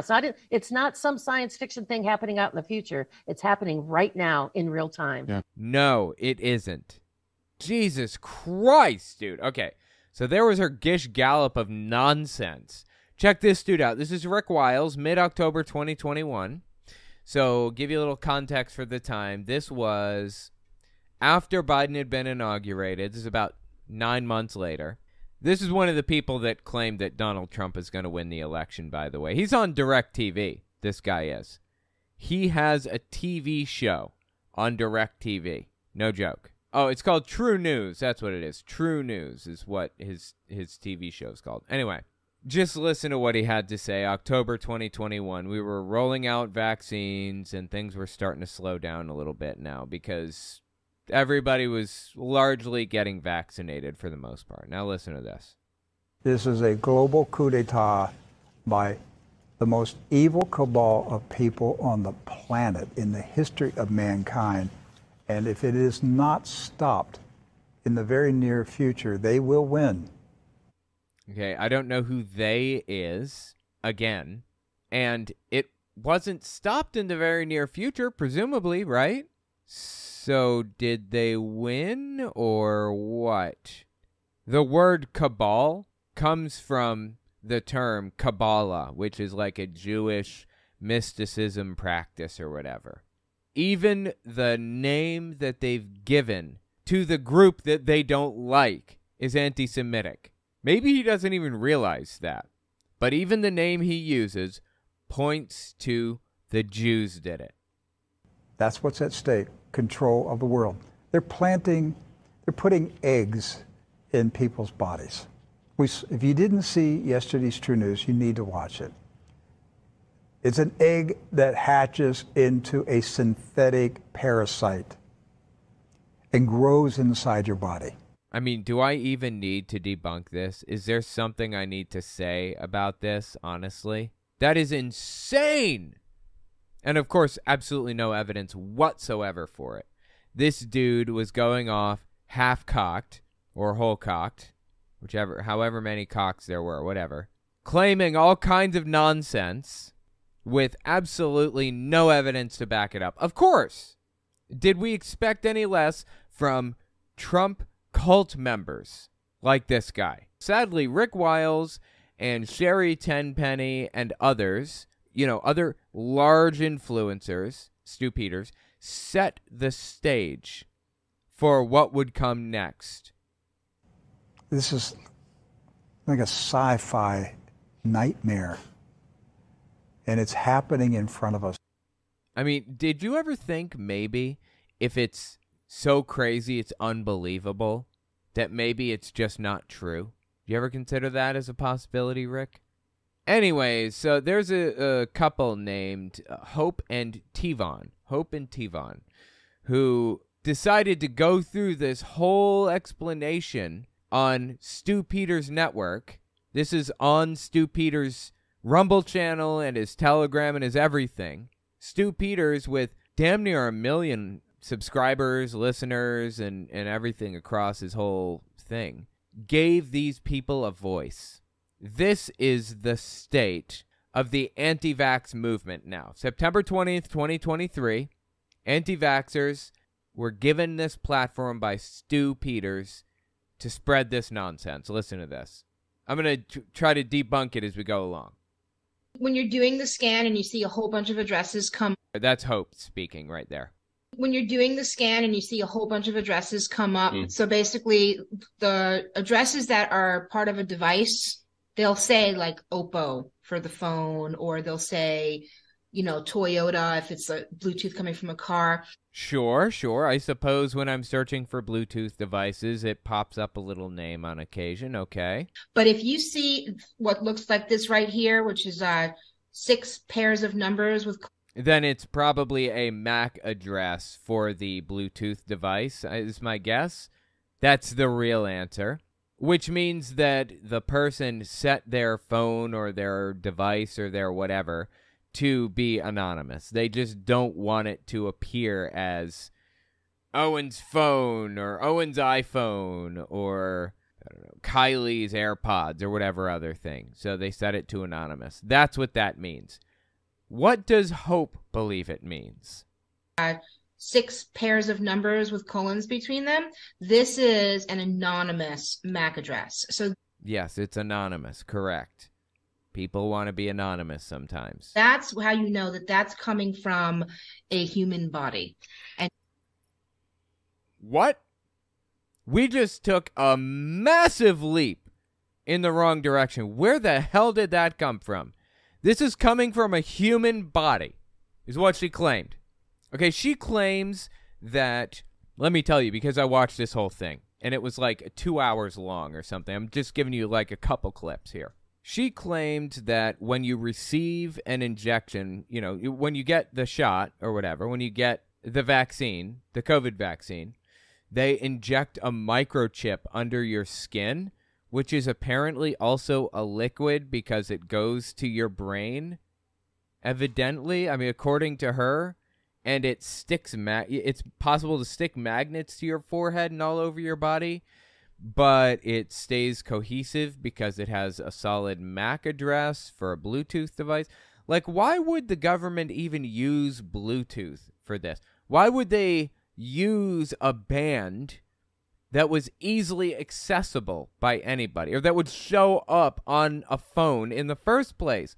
Like, none of this makes any sense. There are so many holes to poke in this. It's ridiculous. So you see a MAC address of a Bluetooth device. It's not a phone trying to be anonymous. It's a human body that got the vaccine injected into them and liquid. Blah, blah, blah, blah, blah. Address. So that's how you know that that's coming from a human body and not a device of some kind. I wanted to ask. And the host, the Stu Peters host, she kind of, you know, she pokes a hole for me. I didn't even have to do it. I wanted to ask about this because is it possible? Now, I had been in shopping centers, for example, before, and other public places, and searched for Bluetooth, and so many come up, but I'd never seen hundreds of these just, 6 pair anonymous addresses come up like I do now. You're at a mall and you see hundreds of anonymous MAC addresses pop up. Okay, go on. Is it possible that all these people could be setting their devices to anonymous? Is it possible that all these people are setting their devices to anonymous? She's poking the hole for me. I didn't even have to bother. She's pointing that out for me. That all these people could be setting their devices to anonymous, for example. Just dead silence. I love it. You mean like just... Their phones, like their... He knew what she meant. He knew exactly what she meant. She stated it perfectly clearly. And he's like, I don't know what to say. Oh, no. You mean like just... Their phones, like they're setting their phone devices to anonymous. I guess potentially, but... I guess potentially. Oh, then the answer is yes, is what you're saying. So this anonymous address you're giving us here is not a human body. It's possibly a phone that's set their address to anonymous. You know the fascinating thing about these conspiracy theorists? They actually have an explanation for why you don't find one of these anonymous MAC addresses or whatever for a Bluetooth device emanating from your grandmother. You pull up your phone or whatever and you look at the app and see any nearby Bluetooth devices, and none of them are anonymous. You isolate everything and everything is all explained. Your grandma does not have an anonymous MAC address coming from her. They even explained that one away. Well, you need all these different bands like 5G and 4G and LTE and EMF and blah, blah, blah to activate this stuff. This is just insane, dude. Let me tell you something about Bluetooth devices. Even hypothetically speaking, let's pretend for a moment that they could inject a chip into your body. It would have to be really, really small to fit through a needle. Like, really small. And the needle would have to be really big to be able to accommodate any chip that could fit through it, right? But okay, sure. Let's pretend that they injected a chip into our bodies, whatever. They would then need to hook up the Bluetooth to another system like an Arduino or something that could interpret the data and then transmit it out elsewhere and bring it in or whatever. And what's the point of the chip anyways? Is it like a sensor, or What is it? What's the point? Are they sensing our movement? Are they sensing our weight? Are they reading? Like what? I don't know. Jane Derp brings a really good point to the table, too. Don't Bluetooth devices need a battery? Yes, as a matter of fact, that's a good point. Yes, they do. They need a battery. How do you get around that problem? Are you telling me they just never need a battery? They're just never going to run out of a battery? What, are they powered by your movement or some other nonsense? So many holes to poke, so little time. Everyone doing it at the same time at any given place.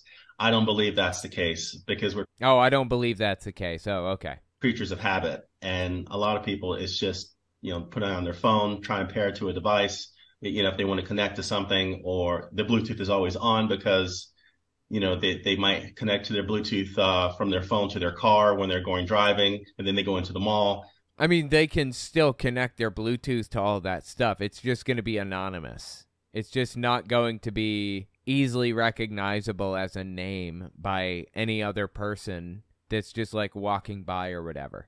It's not like, you can't use Bluetooth if it's in anonymous mode. Like, what the hell are you talking about right now?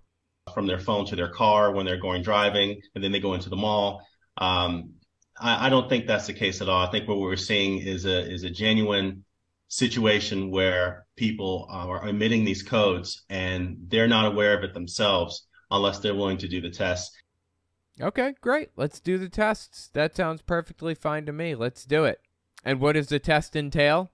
The test entails putting a Faraday cage around yourself and then checking for Bluetooth. I'll tell you what'll happen. Nothing. Nothing will happen if you actually did this. But these people, these three people, the host on Stu Peters' network, and then Hope and Tivon Rivers, or whatever, claim to have some kind of evidence, some studies that have been done or whatever, and they're going to cite the studies. You just wait. They're going to cite those studies for you. It's ridiculous, dude. Every last bit of this is ridiculous. And this is all inspired by Sherry Tenpenny. She made all of this possible. She made it all happen. She provided the groundwork required for this anti-vax movement to get off the ground. The way that these Bluetooth codes from a person... This is Hope speaking. They need to be activated by EMF in order to... Oh, there you go. There's her explanation right there for why you can't go up to your grandma and check to see if she has a MAC address since she got vaccinated. They have to be activated by EMF, electromagnetic frequencies, like microwaves and all of the other stuff that the sun releases on a daily basis, all of the other radioactive waves that we're exposed to day, electromagnetic frequencies. Right, yeah. Perfect. So we have to be exposed to frequencies that we're already exposed to for this to work properly. Okay, go on. And that ping back to the device that's reading it, right? So people can have a Bluetooth code in them, I guess, from whatever technology is in them, but they're not necessarily always showing up on somebody's scanning device. But if you're in a place that has a lot of EMF, a lot of 5G, then maybe that's activating everybody's code. So it depends on the location and whether or not those codes are being activated or simulated by that EMF at that point in time. So that's just something to always keep in mind. And it's a nice, easy little out that she gave herself for why you can't just walk up to your vaccinated grandma, turn your phone Bluetooth on, and find some anonymous MAC address that's consistently the same every single time you look. But you know what? I would be willing to bet that some of the people listening to this Stu Peters network report are going to go to a mall with their vaccinated grandma and sit down and look at all of the Bluetooth devices that they can connect to and look for any MAC addresses that they see that are consistent or the same across, multiple visits. And when they find MAC addresses that are exactly the same across multiple visits, they're like, that must be your MAC address. By the way, a MAC address is simply a hard-coded basically like a serial number, for lack of a better, I mean, very, very dumbed down. It's used for other things, but it's like a serial number for a specific piece of hardware that connects to, that has internet connectivity or any kind of connectivity, Bluetooth, Wi-Fi, whatever. So Bluetooth devices have MAC addresses because they have connectivity. They're sending out a signal. And when they're anonymous, they're showing you their serial number instead, basically. It's what's happening here. To always keep in mind. And we've seen that in some of the tests as well. We've seen that in some of the tests. Hang on, let's step back. Listen again. That has a lot of EMF, a lot of 5G, then maybe that's activating everybody's code. So it depends on the location and whether or not those codes are being activated or simulated by that EMF at that point in time. So that's just something to always keep in mind. Again, a nice little scapegoat explanation for why you won't see your grandma's EMF or your grandma's MAC address. We've seen that in some of the tests as well. We've seen that in some of the tests. And I wonder what tests those are. So this guy's about to explain how all of this supposedly works from a technical perspective. By and large, I think he's correct from a technical perspective about Bluetooth. But then he injects this whole human element to it, and it just goes right off the rails. Listen to this. Hospital, basically furniture, have sensors on them so that it's constantly picking up data about the environment and the patient. Wait, do they? Hospital furniture has Bluetooth sensors? Like, are you talking about, like, hospital beds? Because I guess that would make sense. A hospital bed could potentially feasibly have a sensor, but I seem to remember nurses walking in and specifically checking, like hitting a button and checking my weight or checking whatever, sensor that they have there. They didn't have it being sent to like another location automatically. Doesn't sound right, but okay. Go on. During treatment and while they're at the hospital. So these sensors would be connected to equipment, then connected to, in this case, an Arduino, which is a simple processing circuit. There's the link that he didn't want to tell you about. There's the link that he's been trying to avoid this entire time. Let me tell you what an Arduino is. I've been working with Raspberry Pis for years. I love Raspberry Pis, okay? And I'm a programmer originally, a software engineer, server administrator. I did server administration for 2 years. I did software engineering for 6. They overlapped with each other. I know how all of this stuff works by and large. An Arduino is a little device that it's a printed circuit board, basically, that gives you the ability to take that signal from Bluetooth, from a Bluetooth MAC address or device or whatever. It gives you the ability to take that data and do something with it, send it somewhere, interpret it, decode it, whatever. Because Bluetooth is actually a very, very complex wireless standard, for lack of a better term. There are a number of different wireless standards. There's 802.11a, and then B, and C, and G, and N, and all kinds of others, right? And a lot of the time, B and G correspond with 2.4 gigahertz bands, and N corresponds with 5 gigahertz bands. It just kind of depends, and maybe that's outdated information. Maybe it's different now. I don't know. But it's basically like different bands, different bandwidths correspond to different types of wireless connectivity, for lack of a better term. So Bluetooth is one of those bands, just like 802.11a, B, G, and N, just like 2.4 gigahertz, 5 gigahertz, or whatever. It's its own standard, its own wireless standard, its own band. And it has to be picked up by something. It has to be received by something. It can't just be received by something from anywhere. Bluetooth is an extremely short-range band. You know, I have this little like light socket thing. You know, you plug an outlet into it. Like you plug a light into this outlet, you plug the outlet into the wall, and then you hit a button on the side of the outlet, and it connects to your Alexa or whatever through Bluetooth, and you can tell your computer, your Alexa or whatever, to turn your light on or turn your light off or whatever. It's very, very convenient. If you don't have that already, maybe you should get one. But it uses Bluetooth. Only the Bluetooth socket that's next to my side of the bed, which is furthest away. I mean, how far away is it from my router? It's got to be no more than 25 feet away. No more than 25 feet, right? And it still can't make it that far. It fails every time. It failed so much that I gave up on it. I unplugged it and started just hitting the power button on my light because it so consistently fails from that distance. You have to have a device within 25 feet, hell, within 20 feet probably, to correctly pick up on this signal that's being distributed or disseminated or sent out by people. You have to pick that signal up within 25 feet of these people with an Arduino or some other device that can interpret the signal being sent. And again, what is the signal for?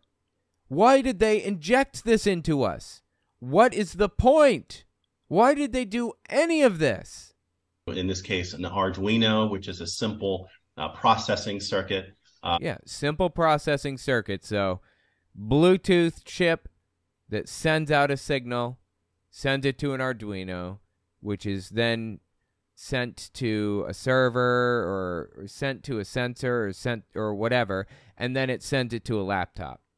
To aggregate the data from the sensors and then sends that to a wirelessly.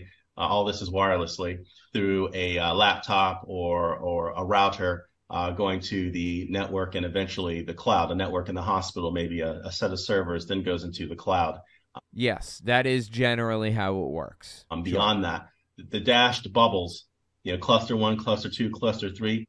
Those dashed bubbles are examples of sensors in beds or sensors in, like, somebody is connected to like a heart monitor or something. They have a sensor that sends a message, a signal. Honestly, that'd probably be connected, hardwired.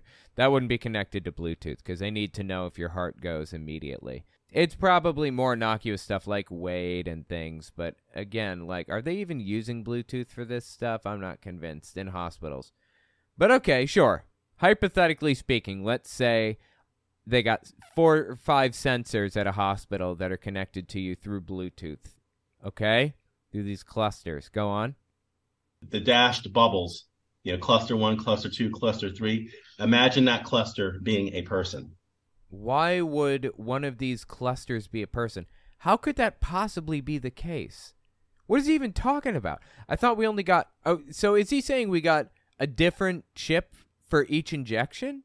So I've had 4 injections. I have 4 different chips. And these chips that have been injected into me with this extremely tiny needle, bizarrely, are just sending out a Bluetooth signal and nothing else? And who's it being picked up by? Where is it being picked up? How is it being used? What data would they possibly collect from me? There is nothing about this that makes any sense at all. Any sense. That's the whole point I'm trying to demonstrate there, show there. Okay, well, you're completely full of it. You have no idea what you're talking about. So they get to this little section here about studies. Perfect, right? We're looking for studies. We want to know. You know what? If this is true, I want to be aware of it too. Unfortunately, they don't give us any studies. As you can see, they don't actually give us any links to anything. The only link to be found in this entire slide that of studies, quote unquote, is a link to a propaganda film called Blue Truth. Instead of Bluetooth, Blue Truth. It's painfully stupid, dude. Seriously. Listen to what they have to say here. Here's a couple of studies. This is proving that vaccinated humans are now emitting Bluetooth codes. Great, proof. That's what I need. So This was a French Bluetooth study done on a field in France. What was a French Bluetooth study? What was it? You're not telling me. You didn't even tell me the name of the study. You didn't even tell me the name of the researcher or the team or the people involved or the anything or what journal is published in. Anything. I'll take anything. Hell, give me a blog name. Give me anything. They can't even do that. Study done on a field in France. So the French research team stopped random volunteers in the park and then separated them into two groups of vaccinated and non-vaccinated people. They were then tested with their laptops, Bluetooth, and the Yeah, totally. Because as we can see, if you just like zoom in a little bit here, look a little closer, you will see that non-vaccinated people are a much larger, or at the very least, equivalently sized group to vaccinated, right? Because most people don't want to get vaccinated because it's evil and wrong and sick, and they're overplaying their numbers and blah, blah, blah, blah. Vaccinated were registering an unnamed MAC address as each were called near from the field. So there's a link to that study so you can see how it was obvious that the people were emitting Bluetooth codes. Where's the link? What link? I'm not seeing a link anywhere. I'm looking, seriously. HopeGirlBlog.com has been a link along the bottom of this entire PowerPoint, so it's not that. Same as the other one, FTW Project or whatever. They've been here the entire time. Where's the link? I'm looking for the study. I want the study. If this is true, I want to be right, just like you're right. She can't even give me that. And this next thing, Bluetooth from the grave, where this, I don't know, Mexican-headed something or other basically claimed they put Faraday cages around coffins with people inside of them that were dead. They put a Faraday cage around them, and they tested for Bluetooth inside of the Faraday cage, and they got a signal from the dead person. It's just absurd on so many levels. I don't even know what to do with it. And of course, there's no proof of any of this. They haven't given us anything except for this ridiculous documentary, Blue Truth, like Mike Lindell's Absolute Proof conspiracy movie, which, by the way, I watched recently. I'm going to be watching that maybe on my Unfiltered YouTube channel, Telltale Unfiltered, or Owen Unfiltered if you want to find it. It's kind of interesting, but anyway, it's just absurd, dude. I'm asking for data. They're not giving it to us. Look, I know you guys didn't watch this. This is like a 2-hour video. You didn't watch from the very beginning the way that I did. This entire 2-hour video. But she says she's going to give us the evidence. This is her claiming to give us the evidence. This is the evidence right here that we're looking at right now. Embarrassing. Is it the link under the paragraph under her picture? No, it isn't. That's been there this entire time. Like, every single slide, it's there. And also, I went to HopeGirlBlog.com. Look here, see? HopeGirlBlog.com is there. FTW Project is there. It's there through the entire thing. Weirdly, it's not on this one. I don't know why. I guess they forgot it on this one. But anyway, just complete nonsense. All of it. It's all garbage. And what makes this even worse, again, this whole thing's inspired by Sherry Tenpenny. What makes it even worse is these people have concocted a device that will help you. Sends in basically an EMP charge through your body that stops any electronics from working effectively. And if you put it at the site of the injection, because apparently the Bluetooth chip isn't a liquid. I thought it was because it got into people's brains or whatever. It's an actual chip, and you just hit the EMP button and it sends a pulse that disrupts any or disables any Wi-Fi or any like electronic device of any sort, anything. Unfortunately, people who made these and used them also stopped their pacemakers. I don't revel in anybody's death. I feel for these people. I wish they'd come back to reality with the rest of us. But this is unglued from reality. I don't even know what to do with all of this. Seriously, I watched this for 2 hours earlier because I was so fascinated, so blown away by it. Let me know what you think about it in the comments. I am just fascinated by this, like, undercurrent of anti-vax people behind the scenes who continued on in Sherry Tenpenny's stead. Honestly, not even in her stead. She's there with them. She's continuing this stuff the same as these people are. It's fascinating. Let me know what you think about it in the comments. Oh, and EMF is not electromagnetic frequency. It's electromotive force, a.k.a. voltage. RF is radio frequency. I'm an EE student, also high. Oh, my mistake. Okay, I didn't know. EMF. Interesting. I had no idea. I thought EMF was electromagnetic frequency.